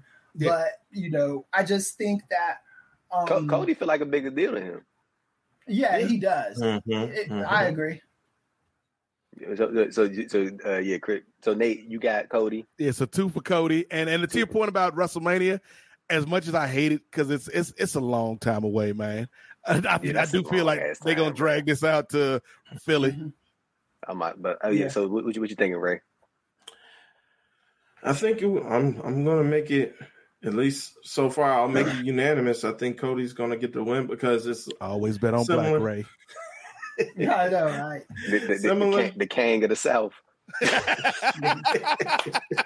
shout out to that man, Phil Lindsay. That's his joke right there. Shout out to him. Yeah, shout out to Phil, man. Magic City going to be rocking once he. Yeah, that's where the championship celebration needs to be, Magic City. But I'm just thinking.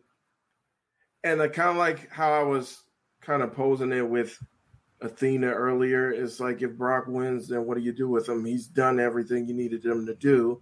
It's like, how do you develop that character? And then how it's like even more hard times. It's like now you're going to have Cody come out with the Homelander with the polka dots. You might as well if he ends up losing this time. But I think he's going to get the victory. I actually think you have to get him against Seth Rollins for that championship. We'll talk about that in a second because I might have a different opinion on that. Hey, Ray, you want to know what's funny about what you just said? Like I kind of feel like they've been avoiding it, and I feel like now after Brock, it's gonna be like you can't keep like avoiding this shit. Right. Like you at some and the thing about it is, and I'm pretty sure Ray, you probably gonna say the same thing. One of these motherfuckers gonna have to lose. Yeah, both of them. Somebody is gonna have to lose. And look, see, this is the thing. What Cody's lost like twice since he's been back. He lost like twice, 2 matches, 2 televised matches since he's been back. He's beaten Seth Rollins 3 times. Yeah, right. Maybe it won't hurt to get one of them wins back. You know what I'm saying? Maybe it won't. Like, see, the thing about Cody, like. I don't think it's going to... What do you think? Ray, do you think it's going to hurt Cody if he loses Seth Rollins? Like, do you think it's going to hurt him at all if he loses Seth? Like, to get one loss against the dude he beat three straight consecutive times. He beat him at WrestleMania, beat him at Backlash, beat him at Hell in a Cell with a damn torn pack. Like, do you think that like him losing to Seth Rollins in the middle of Rollins' World Championship reign is going to hurt Cody? I don't think it's going to hurt, but again, it's like, what do you do with him afterwards? Yeah. I think it does hurt him a little bit, only because I think Cody Rhodes is a more serious character than Seth Rollins at the moment. That's true. That's true. I think Seth Rollins is kind of a jokey kind of dude, and Cody Rhodes is a guy who I think he brings an air of seriousness to WWE television at the moment that not too many other talents bring outside of like maybe the Usos and Roman.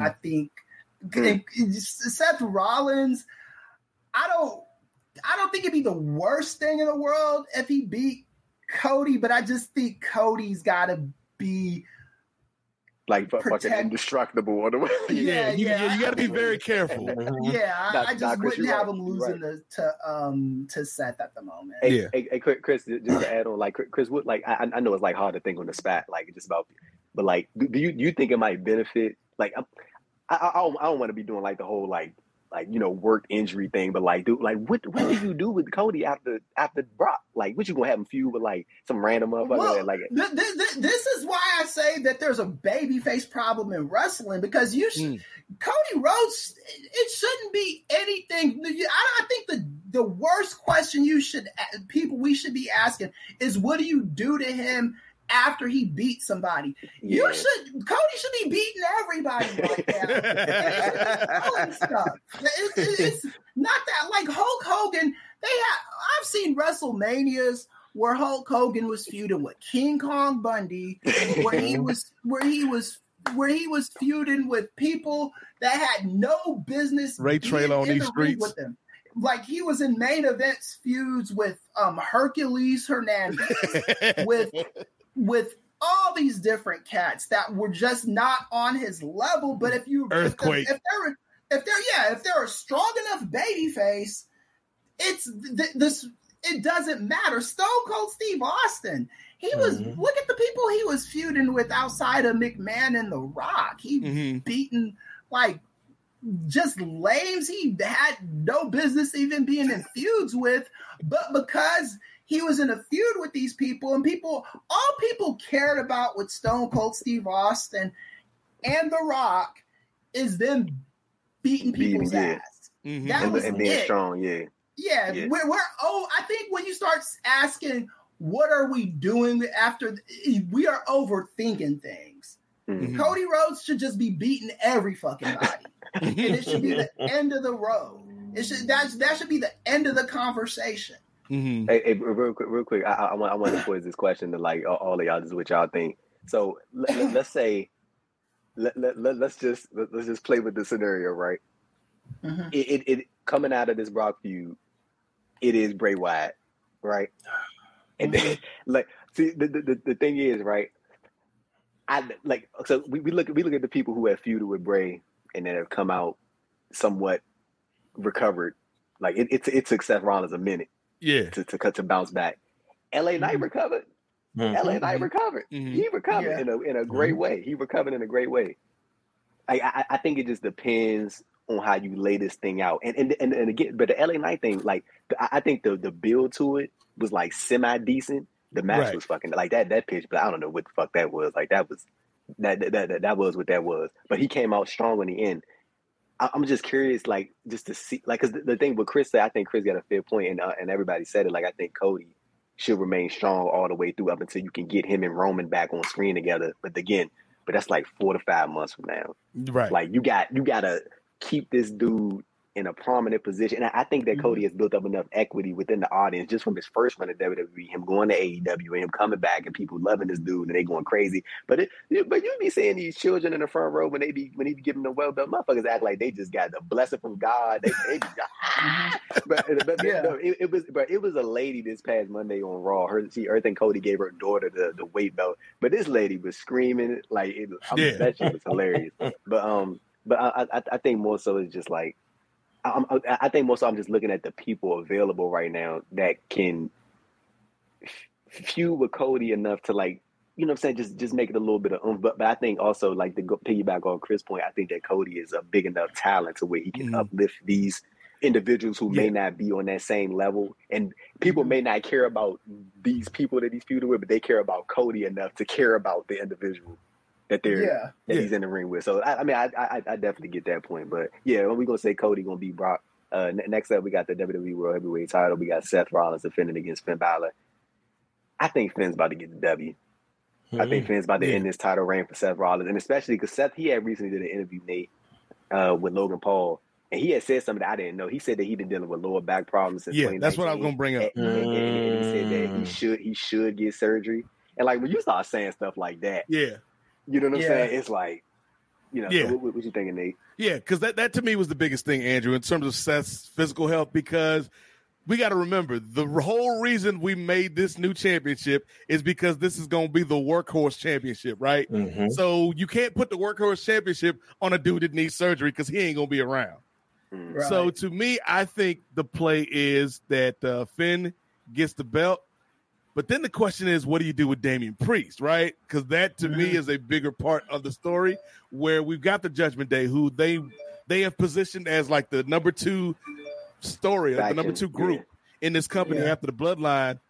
To me, I think, you put the belt on Finn, and then you see where that goes. And, let Seth heal, man, because this brother's been doing some good work for the past 2 years, man. He had a 5-star classic with that man Omos in Puerto Rico, like, Chris's favorite match of the year.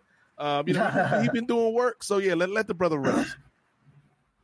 Yeah. I'm a fan of Seth Rollins wrestling. I don't like the character at the moment. But I do think that it's probably time for Finn Balor to win, and then he can move into his feud with the homie Punishment Martinez. Is this a super chat? No, this is just a regular chat, but we gonna take it. He said I feel like Finn will lose just so they can continue the Judgment Day tease with every other member having a title or briefcase, but not the leader. That's an interesting scenario about Balor. But like the thing with Finn, like I like Finn, he been losing, so like Finn hasn't been losing a lot, but like he can't get over the hump that is Seth Rollins, and I feel like maybe it might be time for him to finally get that W over Rollins. You know what I'm saying? It might just be that time. But what are you thinking, Ray? I agree with you, Andrew, and I think it'll kind of turn that perception that one young doctor like to say with the Judgment Day only being held on, or the Judgment Day dragging down Rhea,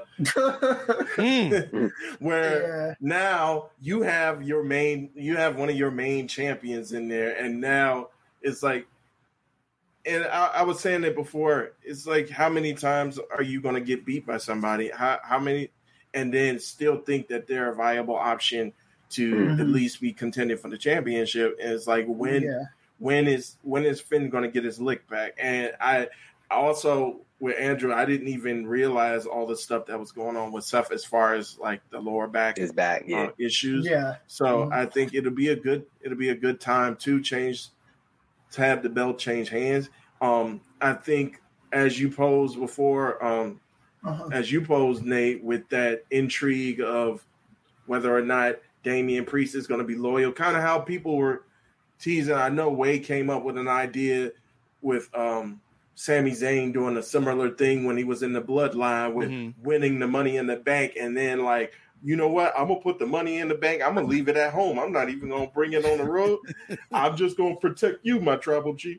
And so kind of like Damian Priest doing a similar thing where it's like, I'm going to hold the Money in the Bank briefcase, but you know that since we're together, I'm not going to, I'm just going to keep the peace.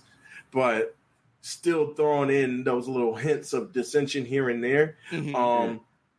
And I was also thinking about, and kind of going back to the last match, whatever happens if Cody wins, you can either throw the person that I'm thinking of either against Cody or against whoever comes out as champion. And shout out again to Leo Rush. Lashley. Hey, real quick. Hey, why be on? I'm so glad that Ray, keep the camera on Ray, Nate, because I'm gonna throw this right back at him. I'm gonna throw this right back. Hey, Ray, what was your initial thoughts when you saw the segment with Lashley and the Street Profits, and him having these these backstage meetings with these individuals, man. Like, you think it's looking like we about to get another Hurt Business, but like, what do you think about the Street Profits being added into the fray? Like, how they fit in? Could you see us like a heel Street Profits, or do you think like because I mean, looking back at when the Hurt Business was originally started, they weren't really like heel. No, they were kind of just like cool dudes. You know what I'm saying? Like, you know what I'm saying? Like, they didn't really seem like heels. They just seemed like people that just were standing for bullshit. Like, that's just what it was. So, what do you think about the idea of a new version of the Hurt Business, but with Lashley and the Street Profits at the epicenter of this new version? Well, I think it'll, of course, is going to elevate the Street Profits because, of course, they've been winning tag championships ever since they came out of NXT. Yeah, and they did all that. Yeah, they've been regarded, and especially we all know that Montez Ford is the real deal. We all know that, but now that people are starting to see his partner, I keep blanking on names, but his partner, Dawkins. Yeah, Angelo Dawkins. He's growing as a performer as well, and so, and I think with these guys, they're a little bit more established than say a Shelton Benjamin and a Cedric Alexander. So I think they're going to elevate. They're going to be elevated a bit more, and they're also going to prop up Bobby Lashley a bit more. But I don't know, man. I mean, you got. I hate to say it, but it's something about that original Hurt Business. Yeah, hey, they dropped the ball on that. You got to keep putting the black brothers. You got. Keep putting the brothers together. Did New Jack City not teach you anything, Ray? CMB. We got Ray. We got to stick together in this minefield of the WWE universe. Man, listen, the Montez and Angelo about to get the Hurt Business rub and Cedric and Shelton on the main event. I know. Yeah, they did the Hurt Business dirty, man. But then don't let their group start growing, and then doggone Dr. Chris gonna get on here like, oh, y'all holding Montez Ford back. Yeah. Damn. I'm not even getting excited about this stuff. I like the segment. I do not trust WWE at the moment. I would rather be pleasantly surprised than making guesses about the possibilities of what could be. I don't like my dreams deferred. So yes, I'll see where this goes and then make a judgment. Let it play out. Let it play out. Let it play out. So we're gonna go to the next one. We got a triple threat for the WWE Women's Championship. We got Asuka, the champion, defending against Charlotte Flair and defending against Bianca Belair. Bianca, of course, coming off her John Cena run. She just came off her her John Cena run. What do you think is going to happen on this match? And, of course, we got to mention Io Sky is Miss Money in the Bank. That part. So, to me, Andrew, I don't think any of those three women is leaving with the belt. I think it's going to be Io's time. Because, whenever they do the Money in the Bank, they always have one that kind of cashes in early and one that holds it long. It's always the women. It's always the women who cash in. Yep. I feel like we're gonna get Io cash in. I don't know. Like, I don't know who's like. Are we gonna have a winner of the match proper, or is you want to know what I think? I think that they're gonna give the win to Charlotte so she could be 16. I think she had 6. I think she had 15 right now. I think they're gonna give the win to Charlotte. People will be pissed off because they like, oh, they pushing Charlotte again. Right. And Io is gonna get cash in on pop. Because you know what I'm saying? Because it's Charlotte. Yep. And then Charlotte will be one step. That'll be their way to get Charlotte one step closer to 17 without having to go through one full title run again. Yeah, they be on that. They be on that bullshit. You see what I'm saying? You see what I'm saying? But you see the vision. But I definitely think that's what's going to happen. Like, I think that Charlotte is going to pin probably Asuka. She's probably going to pin because honestly, bro, I think that the end goal for this is either. I think it's gonna be Bianca and Charlotte at Mania 40. I think they've been holding on that for like 2-3 years. That's the match. I think that they trying to do as much with these two on screen together without having them go 1-on-1. Yeah, and I think we'll see Charlotte versus but Charlotte is the only horsewoman that Bianca hasn't beat.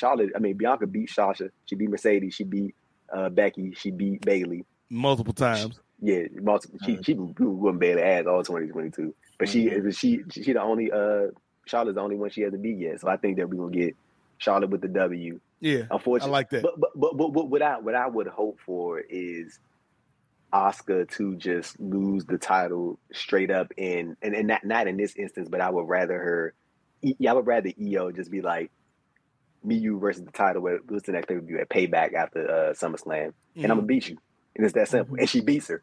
Like is that you get it? Because I want to see the EO Oscar match. You know what I'm saying?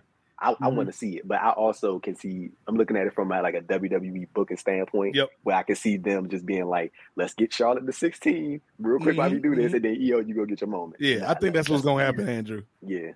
So what do you think, Chris? I think Asuka's gonna win. So, I gotta say this though. That was probably the funniest segment of the year was when EO handcuffed those chicks to the fucking ladder. I couldn't stop laughing at that. I thought it was so funny, and it's like, why hasn't someone thought about doing that before? You know, it was one of those kind of. She's a genius, Chris. She's a genius. Yeah, I loved it. But I do think Asuka gets a win, and maybe the next night on Raw they do something.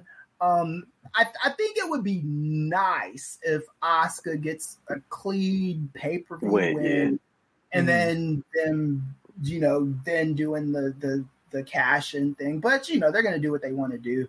But I'm just gonna predict Asuka winning. Okay, Ray.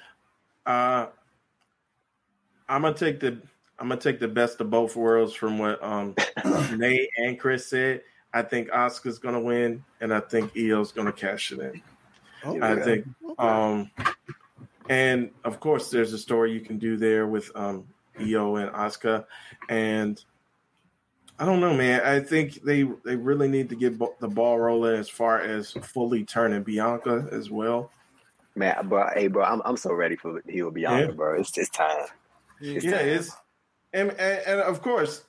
I see how people are going to say, the question, though, I was going to say, tying back to Chris's thoughts earlier about Rhea, though, like, will she really be a heel? Like, will she be a heel in name only? Because people still going to cheer Bianca Belair. Yeah. And ain't nobody trying to boo Bianca on these streets, right?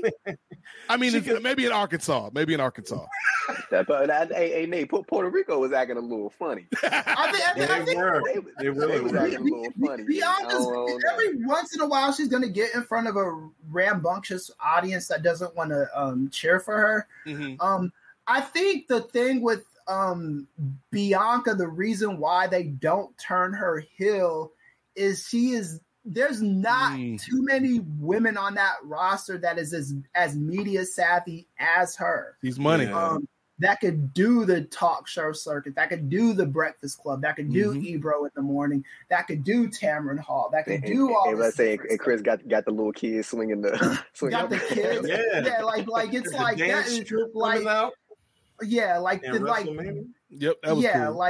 like you are taking a big risk if you turn her heel. I'm not against it. I'm just saying that the heels can't sell DoorDash subscriptions, right? No, Chris looking at it from a business standpoint. I definitely get that. Yeah, I think you could still give her a bit of an edge, though. Like, you don't have to turn her heel, but even like when she was in NXT and she was just going by. Like even that, just I think she's always had a bit of an edge, though, right? Like she's just her. Like that's naturally Bianca, and I think you can lean more into that without I'm a heel now. Yeah, that's true. Yeah. That's true. So yeah, I got. She can come out and say you're a black belt. Well, I was just thinking that. Shout out to the sister Brandy Rose. Next thing, man. Next thing. Shout out to Brandy. Shout out to Brandy, man. Shout out to Brandy. Hey, Brandy. Hey, you still welcome on the podcast. Still, you got an open invitation to the N.W.A. podcast. Open invitation. Hey, she did an interview recently, and she said that her and it was just an interesting comment that she made. She said her and Cody came from a sticky and weird situation to the main event of WrestleMania, and I was like, she ain't add on to nothing else. She just made that comment. And then she let Yo, you know what? I'm workshopping this idea about Brandy on the N.W.A. podcast.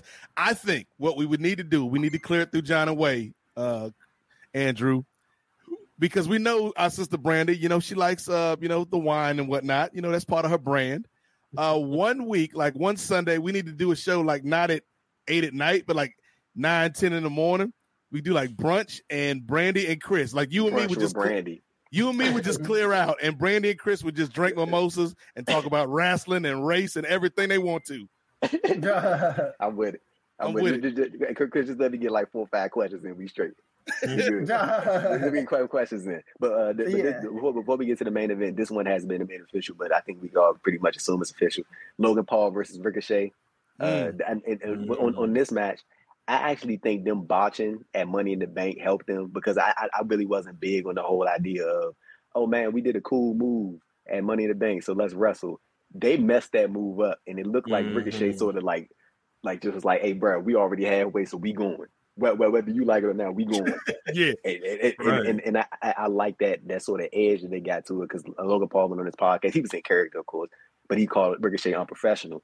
And I was like, it just gives it a little something more opposed to like, hey, man, we just did these 2 cool moves and I like your moves and you like my moves and we can go wrestle. It's like, motherfucker, I think you unprofessional. And Ricochet was like, well, I'm kind of more professional than you are, like kind of every sense. And like, it just adds a little bit more seriousness to it outside of just the generic shit. So I think that, see, this is the thing. I think they're going to put Logan over Ricochet. Hell yeah.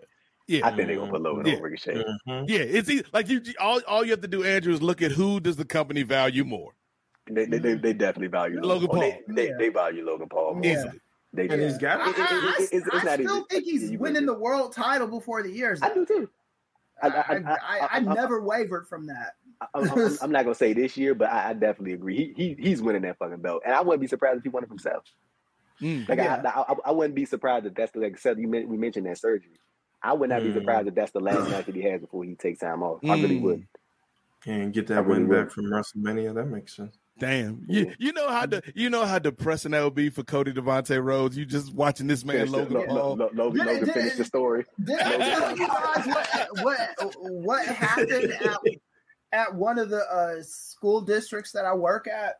So I had to drive 90 minutes to my job because they were having there was a meeting about the Prime energy drink being sold on campus because it's got like all these like caffeine in it, like this ridiculous amount of caffeine in it, and it's not good for people, right? So I drove all the way to my job, and then they ban the Prime drink. They say, okay, we're not selling this on campus anymore. And then when I get home, I turn on the news, and then it said they're pulling Prime drinks off the shelf in California. So it was like I drove all the way to my job for no fucking reason. So for them to ban the drink only for the governor to say, oh yeah, we're not selling that shit in this state anymore. So what we saying now is Chris got beef with Omos. Chris got beef with Kenny King and with Logan Paul. Logan Paul. No, I don't got no beef with Kenny King. That's game recognizing game, man. The Logan Paul beef is real though. On site. Bring KSI with you. Ray, what you think? You think that Logan Paul going over Ricochet? I think so as well, because like you guys are referencing, he needs to get that win back. Like he needs to get up on the upswing soon because he lost against Roman, he lost against Seth, he lost the Money in the Bank. So it's like you got to get him back up, especially with the limited time that you have him. Like you got to get him back up on the upswing some way. And aside from that move at Money in the Bank, Ricochet is going to shine him up real nice. So Ricochet definitely gonna make him look good. Gonna make him look good, and I think that they should reward Ricochet for that. I'm not saying that you should reward somebody like I'm saying just doing your fucking job, but like if you going out of your way to make this dude an outsider, not going to be, make him look as good as possible, then I think that there should be like, give him, bro, Austin Theory, that shit is cooked. You know what I'm saying? Yeah.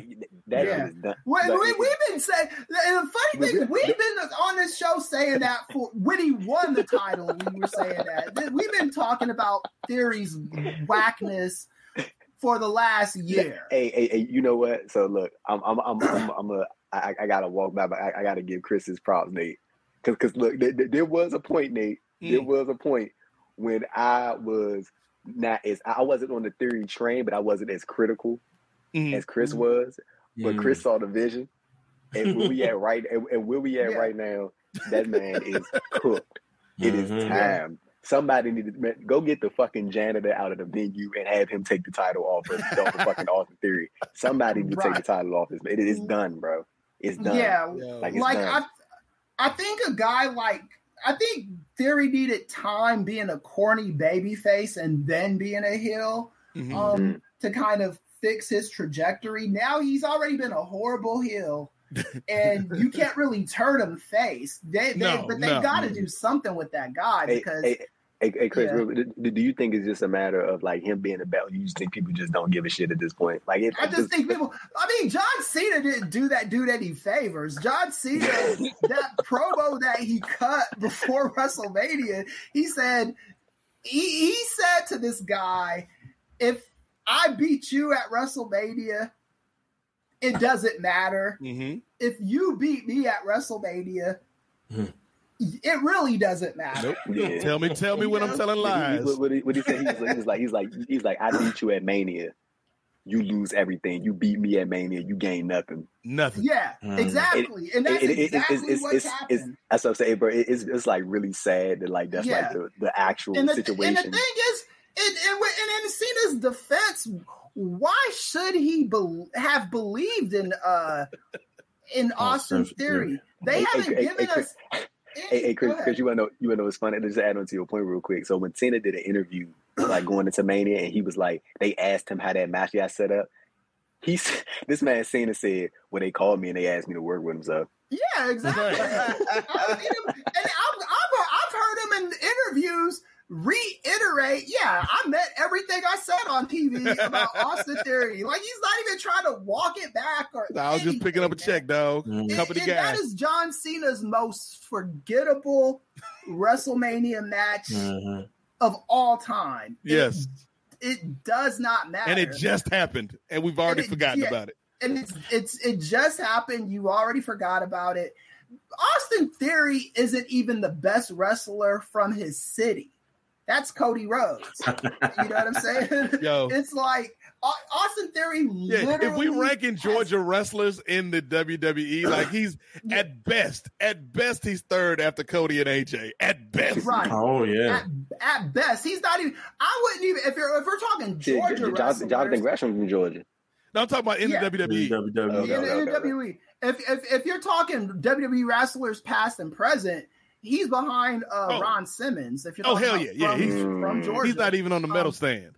He is the guy is and I think this might be the first time Andrew shows that man Ray Traylor some love. He's behind the big boss man in terms of all time WWE wrestlers from Georgia.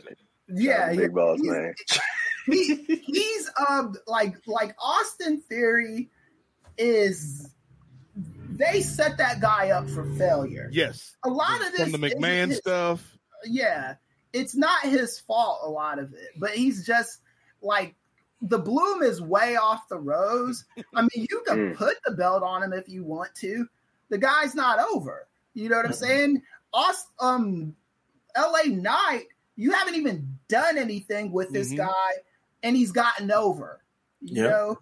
You didn't even LA Knight got over. You did the stupidest gimmick with him that I've probably seen in decades. You wasn't down with Maximum Male Models, Chris? I had hopes for it, but I just saw that it wasn't going to go anywhere, you know? Yeah. Like LA Knight is... But that's the thing, Chris. They didn't even see him as a full-time wrestler. They saw him as a manager because he's too old. Yeah, that guy's a survivor. Shout out to Destiny. But yeah, LA not cool. Austin Theory, man, they really got to go back to the drawing board with him.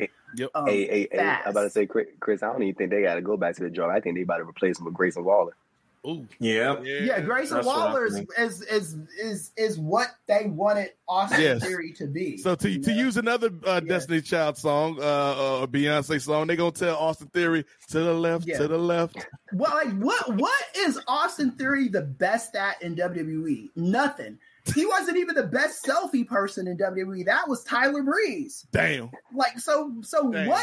What did he excel in? He wasn't the best Vince McMahon guy. that was either like Drew McIntyre. I'd probably give it to Elijah Burke over him. Damn. He's like, again, man, this he's boring, bro. Even on commentary, he's like, eh. You don't need to put him on commentary. He just sit there. And on the side. He only get the headset.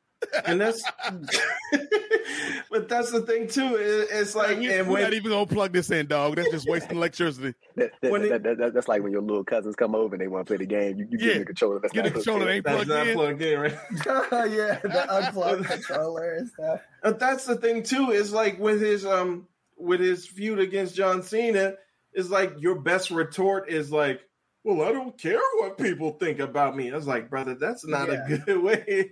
That's not a good way to combat against us. And lowest the keys, Cena be shredding people, like how he was. He shredded AJ, how he was shredding Roman Reigns. But the thing is AJ Styles and Roman Reigns will be all right in spite of that. Yeah, they did. They was good. Like I think with at the very least, they should have asked John Cena, like, look, we believe in this kid. Can you help us out? Do us a solid. Don't dress him down in such a horrible way. You don't have to easy on the kid, brother. Yeah, you don't have to compliment him, but don't make him look like a total fucking dweeb. Can you at least do that for us? You know? Cena thought he was back in there with The Rock. He was bringing his A game. They probably asked him to do that. And he was like, nah, if you want me to come back and wrestle this guy, I'm going to talk shit about him. And that's the end of the story. I actually remember an interview Theory did, and he said that before the segment with Cena that don't want to be talking about, he said Miz and Baron Corbin had told him, they about to throw you in the fire, bro. He was like, he's like, shit about to get real when you go out there. He was like, but see, the thing is, like, even with what we were just talking about, like Grayson Waller got put in that same situation, that Money in the Bank, and he didn't come off like less than. Right. He seemed like he was like, I mean, he was still the guy that, that took the attitude adjustment, for the crowd. Yeah. But he didn't feel like less. He felt like, okay, this is a guy who he's got some potential. Like in this particular situation, too big for his bridges. Mm-hmm. But at the end of the day, he still held his own. And even when he was in the ring with Edge, in the segment with Edge, he didn't come off as less than. And I feel like Grayson Waller, like again, what y'all just said, he is the best thing that could have happened. The best thing that could have happened to Austin Theory was Cena beating him at WrestleMania, because then he might be able to get a sympathy from people. Him beating John Cena did absolutely nothing for him.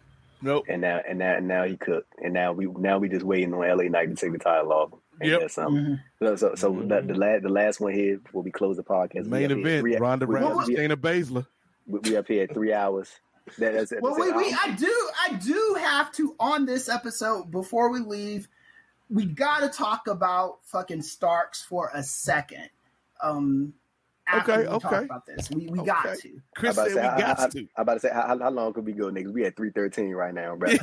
Let's finish up SummerSlam, then let's hit Starks. Let's just go around real quick. So we got Roman versus Jey Uso for the championship. Undisputed WWE Universal Championship. Roman's winning this fucking match. Yeah, Roman is winning the belt. Although I will say, Jey Uso might have clinched his nomination for TV Emmy for his performance over the past year. I'm saying Jey Uso. What? What you got, Rick? Because that's what I want to happen. I'm going to say that. I'm in the same boat. I want Jey Uso to win. I know Roman's gonna win, but I want Jey to win. All right, so we already got that unanimous. Chris, let's get into the restart. What you got to say? Okay, so I have to say this about TNA. I watched Collision last night. Shout out to Kate and John Cena. Yep. Collision course every Saturday night here on Post Wrestling. Right. I think they're misreading the room with Ricky Starks. Ricky Starks is a babyface. They need to go that route with him. I think turning him into a heel is a retrogressive move, especially with all the goodwill he's garnered over the last year. And again, this goes back to my thing with baby faces. It's like you don't often get people that the fans just naturally cheer. And when you get that, I do think you have an obligation to take advantage of that. And it just seems like for some reason they want Starks as a heel, and that just doesn't make a lot of sense to me at the moment. No, I definitely agree with that point about Ricky. Like, I think the thing with Ricky is Ricky has like that. He's always had this natural chemistry. I mean, not natural chemistry, but natural like charisma. That's the word. With natural charisma to him. He's always been like that, like the cool guy in the room. You know what I'm saying? He always appeared like that on television. I think that I do think that Ricky's a heel, Chris. I mean, a baby face. Like, I think that he's a natural baby face. But see, I think with the heel thing, Ricky is so good on the mic that he can easily outshine the next individual or one up the next individual that is standing across the ring from him. And I think that at times that can be perceived as cockiness in a wrestling aspect. And I think that in this particular circumstance, I think that we might have a situation similar to what we was talking about with Rhea Ripley, Chris, like where Ricky is heel, but I don't think the crowd is going to boo Ricky. I think that because he can speak with the sort of like the way that he speaks, and you know what I'm saying, like how he gets into all his like mannerisms and all that stuff. The crowd, they love that stuff. They love that about Ricky when he's all flashy and mentioning the Prada shoes and the Gucci bags and the Louis bags and all that stuff. Like even though that's heel characteristics, these crowds, they gravitate towards that stuff, and I think they're going to enjoy Ricky. But I definitely think that Ricky is a baby face, but I think that AEW might be taking the approach of, instead of just trying to make him this like white meat or just like the cool guy, they're gonna make him like I'm not a bad guy, but I'm just doing what's best for me type of character. And I think that the crowd is going to naturally gravitate, because I think if you do segments like you did this past Saturday at Collision with Ricky come in the ring and he like, you know what I'm saying, got all this this fly clothes on and talking about the designer and all that type of stuff. I think that the way that he does it, he presents it in a way where he's just like, it's not like I'm better than you. It's just like, I just think I'm cool as shit. You know what I'm saying? And people enjoy seeing that. And I think that's going to play off well as Ricky continues to go on AEW television. I think that him sort of having that sort of this additional edge, I think it's going to benefit him in the long run. But I do agree 100% that he is a baby face in like layman's terms, I guess. If you look at it just in a short way, Ricky Starks is a baby face. But I think that him having layers to his overall presentation and him having that sort of edge and the cockiness and all that stuff, when you add that on, it's going to only uplift Ricky, and then he'll be able to catapult himself to where we all see him, where we see him as a future world champion. So that's what I think about Ricky Starks. Yeah, I think with Ricky Starks, like, you mentioned Rhea Ripley, but I would say also some comparisons I would throw out there in terms of being a baby face with an edge / cocky heel. We've got one right now in the WWE in LA Knight. He's kind of walking that line. I think, if you want to go back historically, and this is somebody who I brought up, I think on one of the first episodes of the N.W.A. podcast, when, we were first looking at Ricky Starks in AEW, like, if they position this guy right and promote this guy properly, you could have your own little mini version of The Rock in AEW with the way Ricky can work in the ring, but also talk and just that natural charisma you're talking about, Andrew. But I also think when AEW, it's always weird with AEW because their fan base, like, shout out to the AEW fans, but it's a weird mix of, you got these hardcore fans, you got these fans that know they know Ricky's story. They know like the injuries he's had to overcome, what he's had to do to get to this point. So they generally like Ricky. But it's like there's also this element of the AEW fan base that feels kind of like old school wrestling. That kind of like we want, like, or not we, because I'm a TNA fan tonight. But the AEW fans, like, they want to be like told these stories of the good guys and the bad guys, and sometimes the good guys got to be bad to beat the bad guys. And so I think with Ricky, it all depends upon how you tell the story. You know what I mean? Like, we got to let it play out. Unfortunately, Chris, I feel like to me, this could be a good thing for Ricky in the long run, as Andrew's saying, but it just depends on how they branch out. Like, is he going to be like the chicken shit heel? Is he going to be the cowardly heel? Because if that's what it's going to be, I don't think that fits with the Ricky Starks persona. But I was about to say, like, even I was about to say real quick, because even on the segment that he was in with Punk, but they was choosing Ricky. Yes. Yeah. Like they chose Ricky. Yeah, like I think Ricky Starks could be that wrestler that WWE let slip through the cracks and went to AEW and became way better than he was supposed to be. You know, but I think that Tony Khan's gotta treat him like he matters and because I just didn't like what I saw last night, where they made a tag team match, teaming him with the dinosaur dude, and then him and Christian. Him and Christian. Him and Christian. They beat Punk and Darby. Yeah. I thought that was kind of like, I don't know what that does for Ricky, you know, and that's kind of like, and for me, I feel like Ricky should maybe be a level above Luchasaurus. Yeah. Right. Yeah. And for me, that's like the problem. It's like they didn't do anything to make Ricky Starks a guy that the fans like. That was Ricky Starks when he got into that ring and he cut that promo against MJF and all the other guys who try to mess with MJF can't really cut promos against him. Ricky Starks owned that fool. And he made it look easy. He dressed that fool down so much to where it's like stuff that like real issues with MJF, Ricky Starks brought to life, but it wasn't in a self-serving way. It was in a way saying that I'm better than you, you know, in a babyface way. And I just think that anytime you get a babyface that gets that kind of reaction, you are not doing any favors by not taking advantage of it. But I'm hoping that you, Andrew, and Nate, I hope that you're right. I hope that there's a grand scheme to this all, because WWE did a similar thing with The Rock when The Rock was all the fans got behind him, and then they turned him into a bad guy again at Survivor Series, but they still had Stone Cold Steve Austin to be the number one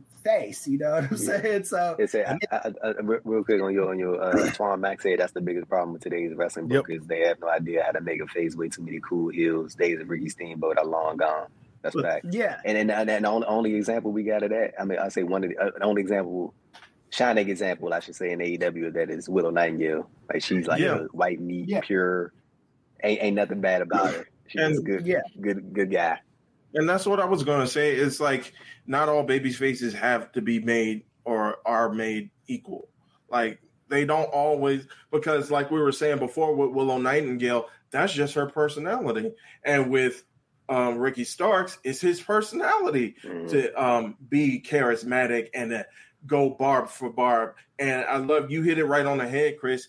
Is like when he was going after MJF, it was like, MJF, everyone's making MJF. He's saying himself. He's the devil. You know, he can get into like your finest detail or your finest weakness, and he can nag on that, and he could just cut you to pieces. But then when he gets into the ring, or when he goes mic for mic with Ricky Starks torches him like it's nothing. And it's like you have that side of Ricky Starks, but then you also have the side of Ricky Starks where he can be. When we saw with his feud against, where he saw in his Powerhouse Hobbs, well, he can get the crowd on his side. He could be like a Ricky Morton, where he can get the crowd on his side. Exactly, and he could be that underdog who goes out there and gives it his all, and he doesn't have to pander to the crowd. So I think like eventually in due time, but of course, and I think you all will agree with me, the thing that threw him off was that feud with Jericho. And I think they were just like after that, like seemingly never ending feud, it's like, what do you do with them? And then you had them go. It makes no sense to me too. The feud with Jericho, I 100% agree with you. It just wasn't hitting at all. But they're trying to turn MJF into a babyface with this goofy shit that he's doing with Adam Cole, and you know where that's gonna. That motherfucker ain't about to be no baby feet. Yeah, you know where this is going. We know what the game is, TK. Yeah, we know where this is going. You can't play a player, baby. Yeah, you can't hustle. Ricky Starks was just somebody that's there lying in wait. Like what are we doing? Is just my question. I will say this though. I do think Ricky has been very well featured on Collision. Like he's he's definitely one of their main players on Collision. He's like the co-star of Collision. He is like since day one of Collision, he is like one of their main talents on that show. Like they feature him because he just won the Owen Hart Foundation tournament. I don't necessarily know what that is. I mean, it's a prestige honor, but like and shout out to him for not turning on the fans last night when they were cheering for him, because I was afraid he was going to pull like, you guys don't get to cheer me crap, I was afraid of that, and he didn't, you know what I'm saying? He kind of went with the cheers, and I don't think he was even expecting that, like. Ricky, he gets cheered on a consistent basis. Like people like Ricky, and that's why I don't think it's an issue for him to sort of lean into like those some of those characteristics that people may deem as a heel, because I think that people just like Ricky because they think he's cool. You know what I'm saying? They like Ricky Stark. So I think that if you just continue to sort of... It just depends on how TK does it in terms of the booking. You just got to tread those waters in a careful way to not lean into either side. I honestly think that Ricky works best as a tweener. I think that he is that's his best self as a wrestler when he's in... Like if you've seen, even when he was on N.W.A. Power, that was kind of like he was more so of a heel. But like you could sense the crowd enjoying him because he can. Right. Ricky can convince you with his words to believe in what saying, get you to believe in the shit that he's saying. He's like I'm a heel, but I ain't no monster. That motherfucker is like a used car salesman. He can sit motherfucker sell a blind man some glasses. I'm telling you, like it's just you know what I'm saying. Like I think that Ricky is like very like.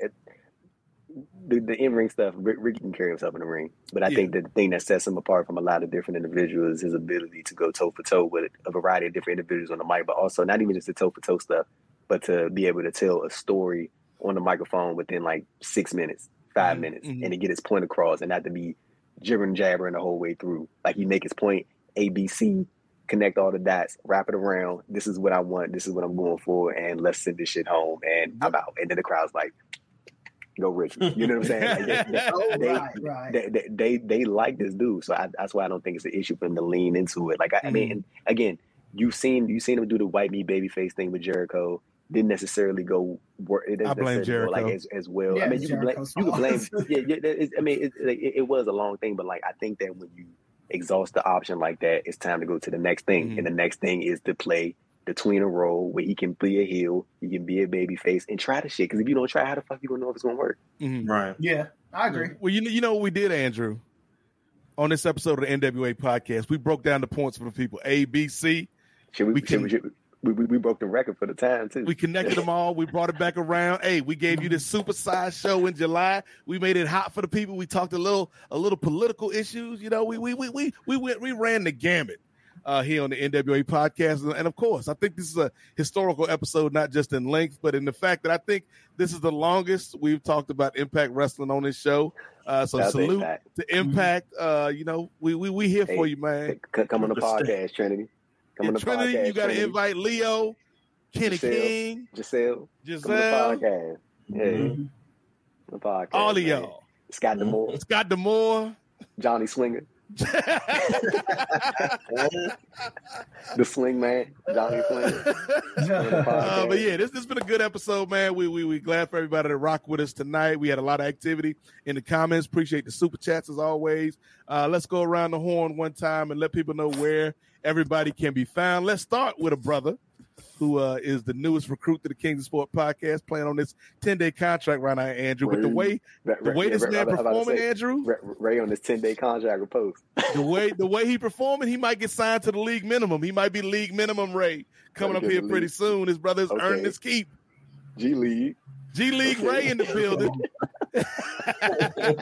Summer League MVP Ray Williams. Ray. But yeah, Ray, just to throw out another tease, like Ray is down with the Kings, and he may have an announcement in the next couple months about a project that we're working on, a side project with the Kings of Sport. But before we talk about any of that in the coming months, Ray Williams, let the people know where they can find you. Anything else you want to promote, my brother? It has been a pleasure having you on the show tonight, man. Well, it's always a pleasure to get in the chat with you guys, Nate and Chris. Nate and Chris. And, of course, like I said before, I'm just completely honored to get to chat it up with you, Andrew. My handle? My honor too, brother. I appreciate that, man. We DMV brothers got to stick together, But, where you from? You from DC, right?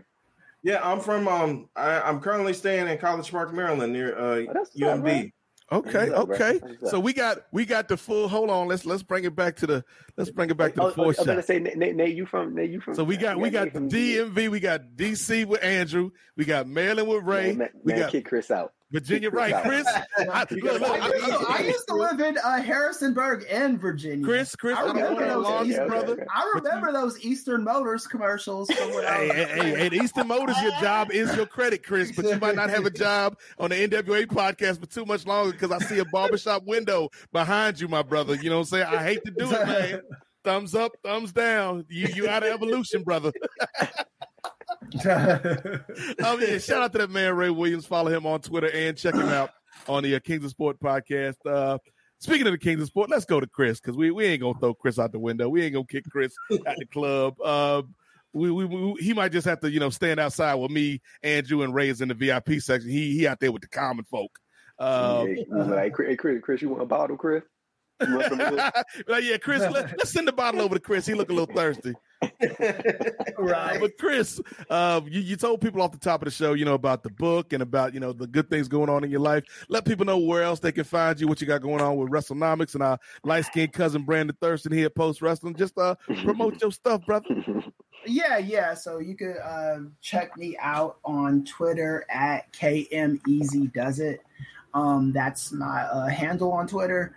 You can read my wrestling articles at WrestleNomics.com. You can read my political articles at Chris Ely, KRISEALY.medium.com. And look for the book next year. Just support us on Kings of Sport this year because we're trying to grow that platform. So the more listeners we get, the better.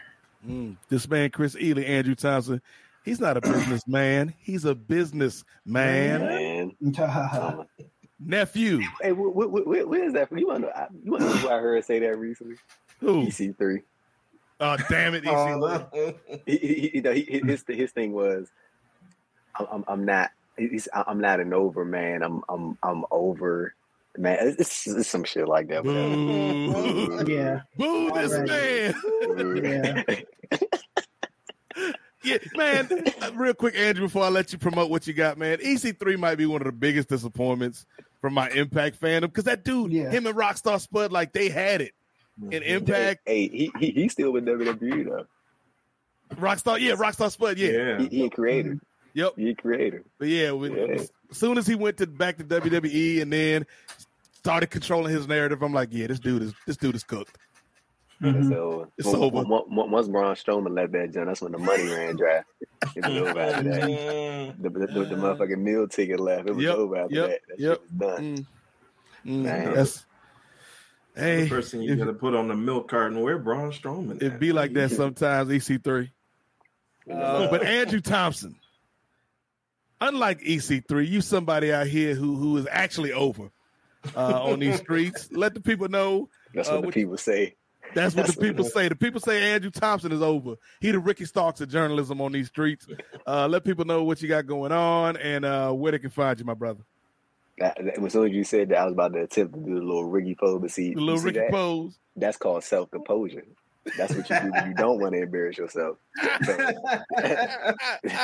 self-composure right there, man. But they can follow me on Twitter and Instagram, 80Thompson__. Check out my written work over at postwrestling.com. YouTube channel, Andrew Thompson Interviews. I actually got a new interview lined up with a brother from the UK, man. We did some big things recently. Did some big things. I'm pretty sure people that know you put 2 and 2 together. You did some big things recently, man. Me and him gonna catch up and do an interview real soon. So I'm looking forward to recording that whenever we get to chat, probably this week, into this week. But yeah, man, that's all I got right now. And yeah, support my guys named Chris and Ray over at Kings of Sport. And you know what I'm saying? Maybe you see the guy around, man. Uh-oh. Maybe I'll be lurking around at the Kings of Sport headquarters trying to get in. With my green folder job application, like what's going on? And Andrew gonna be the hot signer. He gonna be our Brian Pillman Jr. I'm gonna be the fresh new. I'm gonna be my all Kings of Sport graphic. Yeah. I was going to say, Conrad Thompson, you know how to reach us, man. Telephones work 2 ways, Conrad. Yeah. But here's the thing, man. We got a lot to promote, man. I got a lot to promote. But I'll try to keep it short because we already been on these microphones for 3.5 hours, man. We giving you a supersized show. I know Wade Team looking at us like, yeah, man. Wait till. Man, look here. I bet you, and I, shout out to John Pollock and Wade Team, the proprietors of Post Wrestling. We love those brothers for hooking us up with the platform, man. Those are good dudes, 2 of the best dudes in this space, man. We appreciate them. Right, but I got to know, butter them up. I know we like the black sheep of all the podcasts, and pun definitely intended. We like the black sheep of Post Wrestling because every Monday morning, Wade looks at the file. He's like, y'all eating up all the damn space, man. Y'all eating up. How y'all only do 1 show a month and you account for half of the space we use on the server? What the hell? So we apologize, Wade. It's our bad, brother. Our bad. Shout out to Brother Ting, man. Brother Ting. Shout out to Wade, man. Shout out to Pollock and Ting and everybody here at Post Wrestling, man. This has been a good month for programming here at Post Wrestling, in addition to Collision Course with John Cena and Kate from Montreal that Chris mentioned. We also had a lot of great G1 coverage that's going on right now on the Post Wrestling site. You got MCU later with Rich Fan at WH Park talking about that secret invasion with Nick Fury. So it's a lot going on at Post Wrestling, man. It's more than just wrestling. It's a lot of stuff, man, that you need to be tapped into. So a way to get more tapped in is to subscribe, man. Be a subscriber, be a Patreon supporter of Post Wrestling. And while you on Patreon, Andrew, you can cross that street from the post office and come to the throne room and sign up for the Kings of Sport Patreon. $5 gets you in the door. If you want to pay more, we won't stop you. Like Chris said, man, this year it's our 10th anniversary year at the Kings of Sport, so we are trying to do more things with the program, with the platform, man. And one of those things is bringing in new voices like Ray. And there's a couple other people we talked to. We want to bring in some new voices, man, and get this thing, even bigger than it is. We built a good foundation with me and Marcus for 10 years and Chris joined the fold. And so, we just want to keep having these conversations because there's a lot of sports shows in particular that don't want to have these conversations. And so we want to empower as many voices as we can. So, if you want to support the Kings of Sport, the Patreon is the easiest way to do that. $5. Everybody got $5, man. Right now, look here. Ray Williams is on a 10-day contract, and he got $5 for the Kings. So, support. I would say the $5 plug is hilarious. You know what I'm saying? Ray Williams out here on these streets. He eating peanut butter and jelly sandwiches because he on that 10-day contract. He still got $5 to throw down on the table for the Kings. So support your guys, man. We do appreciate it. But yeah, I'm on a lot of shows. I ain't gonna list them all, but for all the shows, follow me on Twitter at N.W.A MOZIAIK, and I'm on Threads. I don't really be doing a whole lot on Threads, but BLAQUE_N8 is where you can find me on Threads. If that pops off like it claims to be popping off, I'm over there. But for everything else, man, just follow all of us. Follow our peoples in this space, man. We talked about True Hill Heat. We talked about Phil Lindsay, Righteous Reg, those cats, man. Like, it's a lot of good brothers out here and sisters doing work on these microphones. So support it, man. And listen, like, even if you have a different opinion, just listen, because you might learn something and you might have a different perspective. Don't be like Rick Steiner on these streets, ladies and gentlemen. There you go. So that's going to bring an end to this edition of the N.W.A. podcast presented by Post Wrestling. For the rookie, 10-Day Ray Williams. 4, my nephew, the youngest. Wait, I was going to say, my man on that Kings of Sport 10-Day. I'm telling you, you get peanut butter sandwiches, you get boarding room for 2 nights. Right. You get 3 hots in a cot, Ray. That's all you're going to get, player. And technically it ain't even hot because it's just peanut butter and jelly and some Doritos, dog. Like if you play really good, you might get some sour cream and onion chips, Ray. But it's worth it in the end. It's worth it, Ray. It's part of the process, brother. You know, we're not gonna put you in a situation like Austin Theory where don't nobody care about you. We're gonna promote you properly, brother. You're gonna be Grayson Waller on these streets. I'll earn my keep, baby. I earn my keep. Talk to him, Ray. But yeah, so shout out to 10-Day Ray for joining us. His first time on a Post Wrestling podcast. Check him out if you want to hear more from this brother. Shout out to the nephew, the youngest in charge, Andrew Thompson. Make sure you subscribe to Andrew Thompson Interviews on the YouTube so you can catch all his brother's latest work. Shout out to the Professor Chris Ely. Again, WrestleNomics is where you can find this man. And keep your eyes and ears open for that book that's going to drop. Okay, Chris, let me ask you this while we got you here, Chris. Mm-hmm. So if you do the audio book, can I be one of the people that read on the audio book? Oh yeah, sure. Because I don't even the fact I'm going through an independent publisher now, I have to pay for the recording time for an audio book. Okay, I cut you a good deal. Yeah, so we gotta figure that out. But the publisher said we're working on all that stuff, so we'll see. How that works. I'm happy, because Chris has been talking about this for a minute, so I'm happy it's getting close to becoming a reality. And again, we appreciate everybody for watching and listening live. Watching and listening to this in the future, we appreciate you as well. Whew. So that was a long episode, but we had a good time, and we will see you in August. Yeah, sorry, Way. We'll see you. Way go put us on probation. He gonna put us on the time limit. Way about to send us up to him, but he about to be like, your ass is done. He's sending us to developmental. Every episode gonna start. This episode is scheduled for one fall with a 30-minute time limit. We can break it down into 2 parts or something, you know. I mean, but like when our listeners listen to us when they're doing their long ass drives to work, when they're cleaning up in the house, you know, that's true. So that's true. Though. They have us for a month and they spread us out. They listen to the whole thing too. I know this for a fact. You know, so yeah, send us home, Nate. You know, if you can listen to it all at one time, hey, don't worry about it. We understand. Just listen when you can. We appreciate you. This is what we do every month here on Post Wrestling. So stay tuned. If this is your first time listening, we'll be back next month with an all-new edition of the N.W.A. podcast. So for Chris, for Andrew, for our guest, Ray Williams, I am the Godfather, Nate Milton. And remember, the revolution may not be televised, but it damn sure will be podcasted. See y'all next month.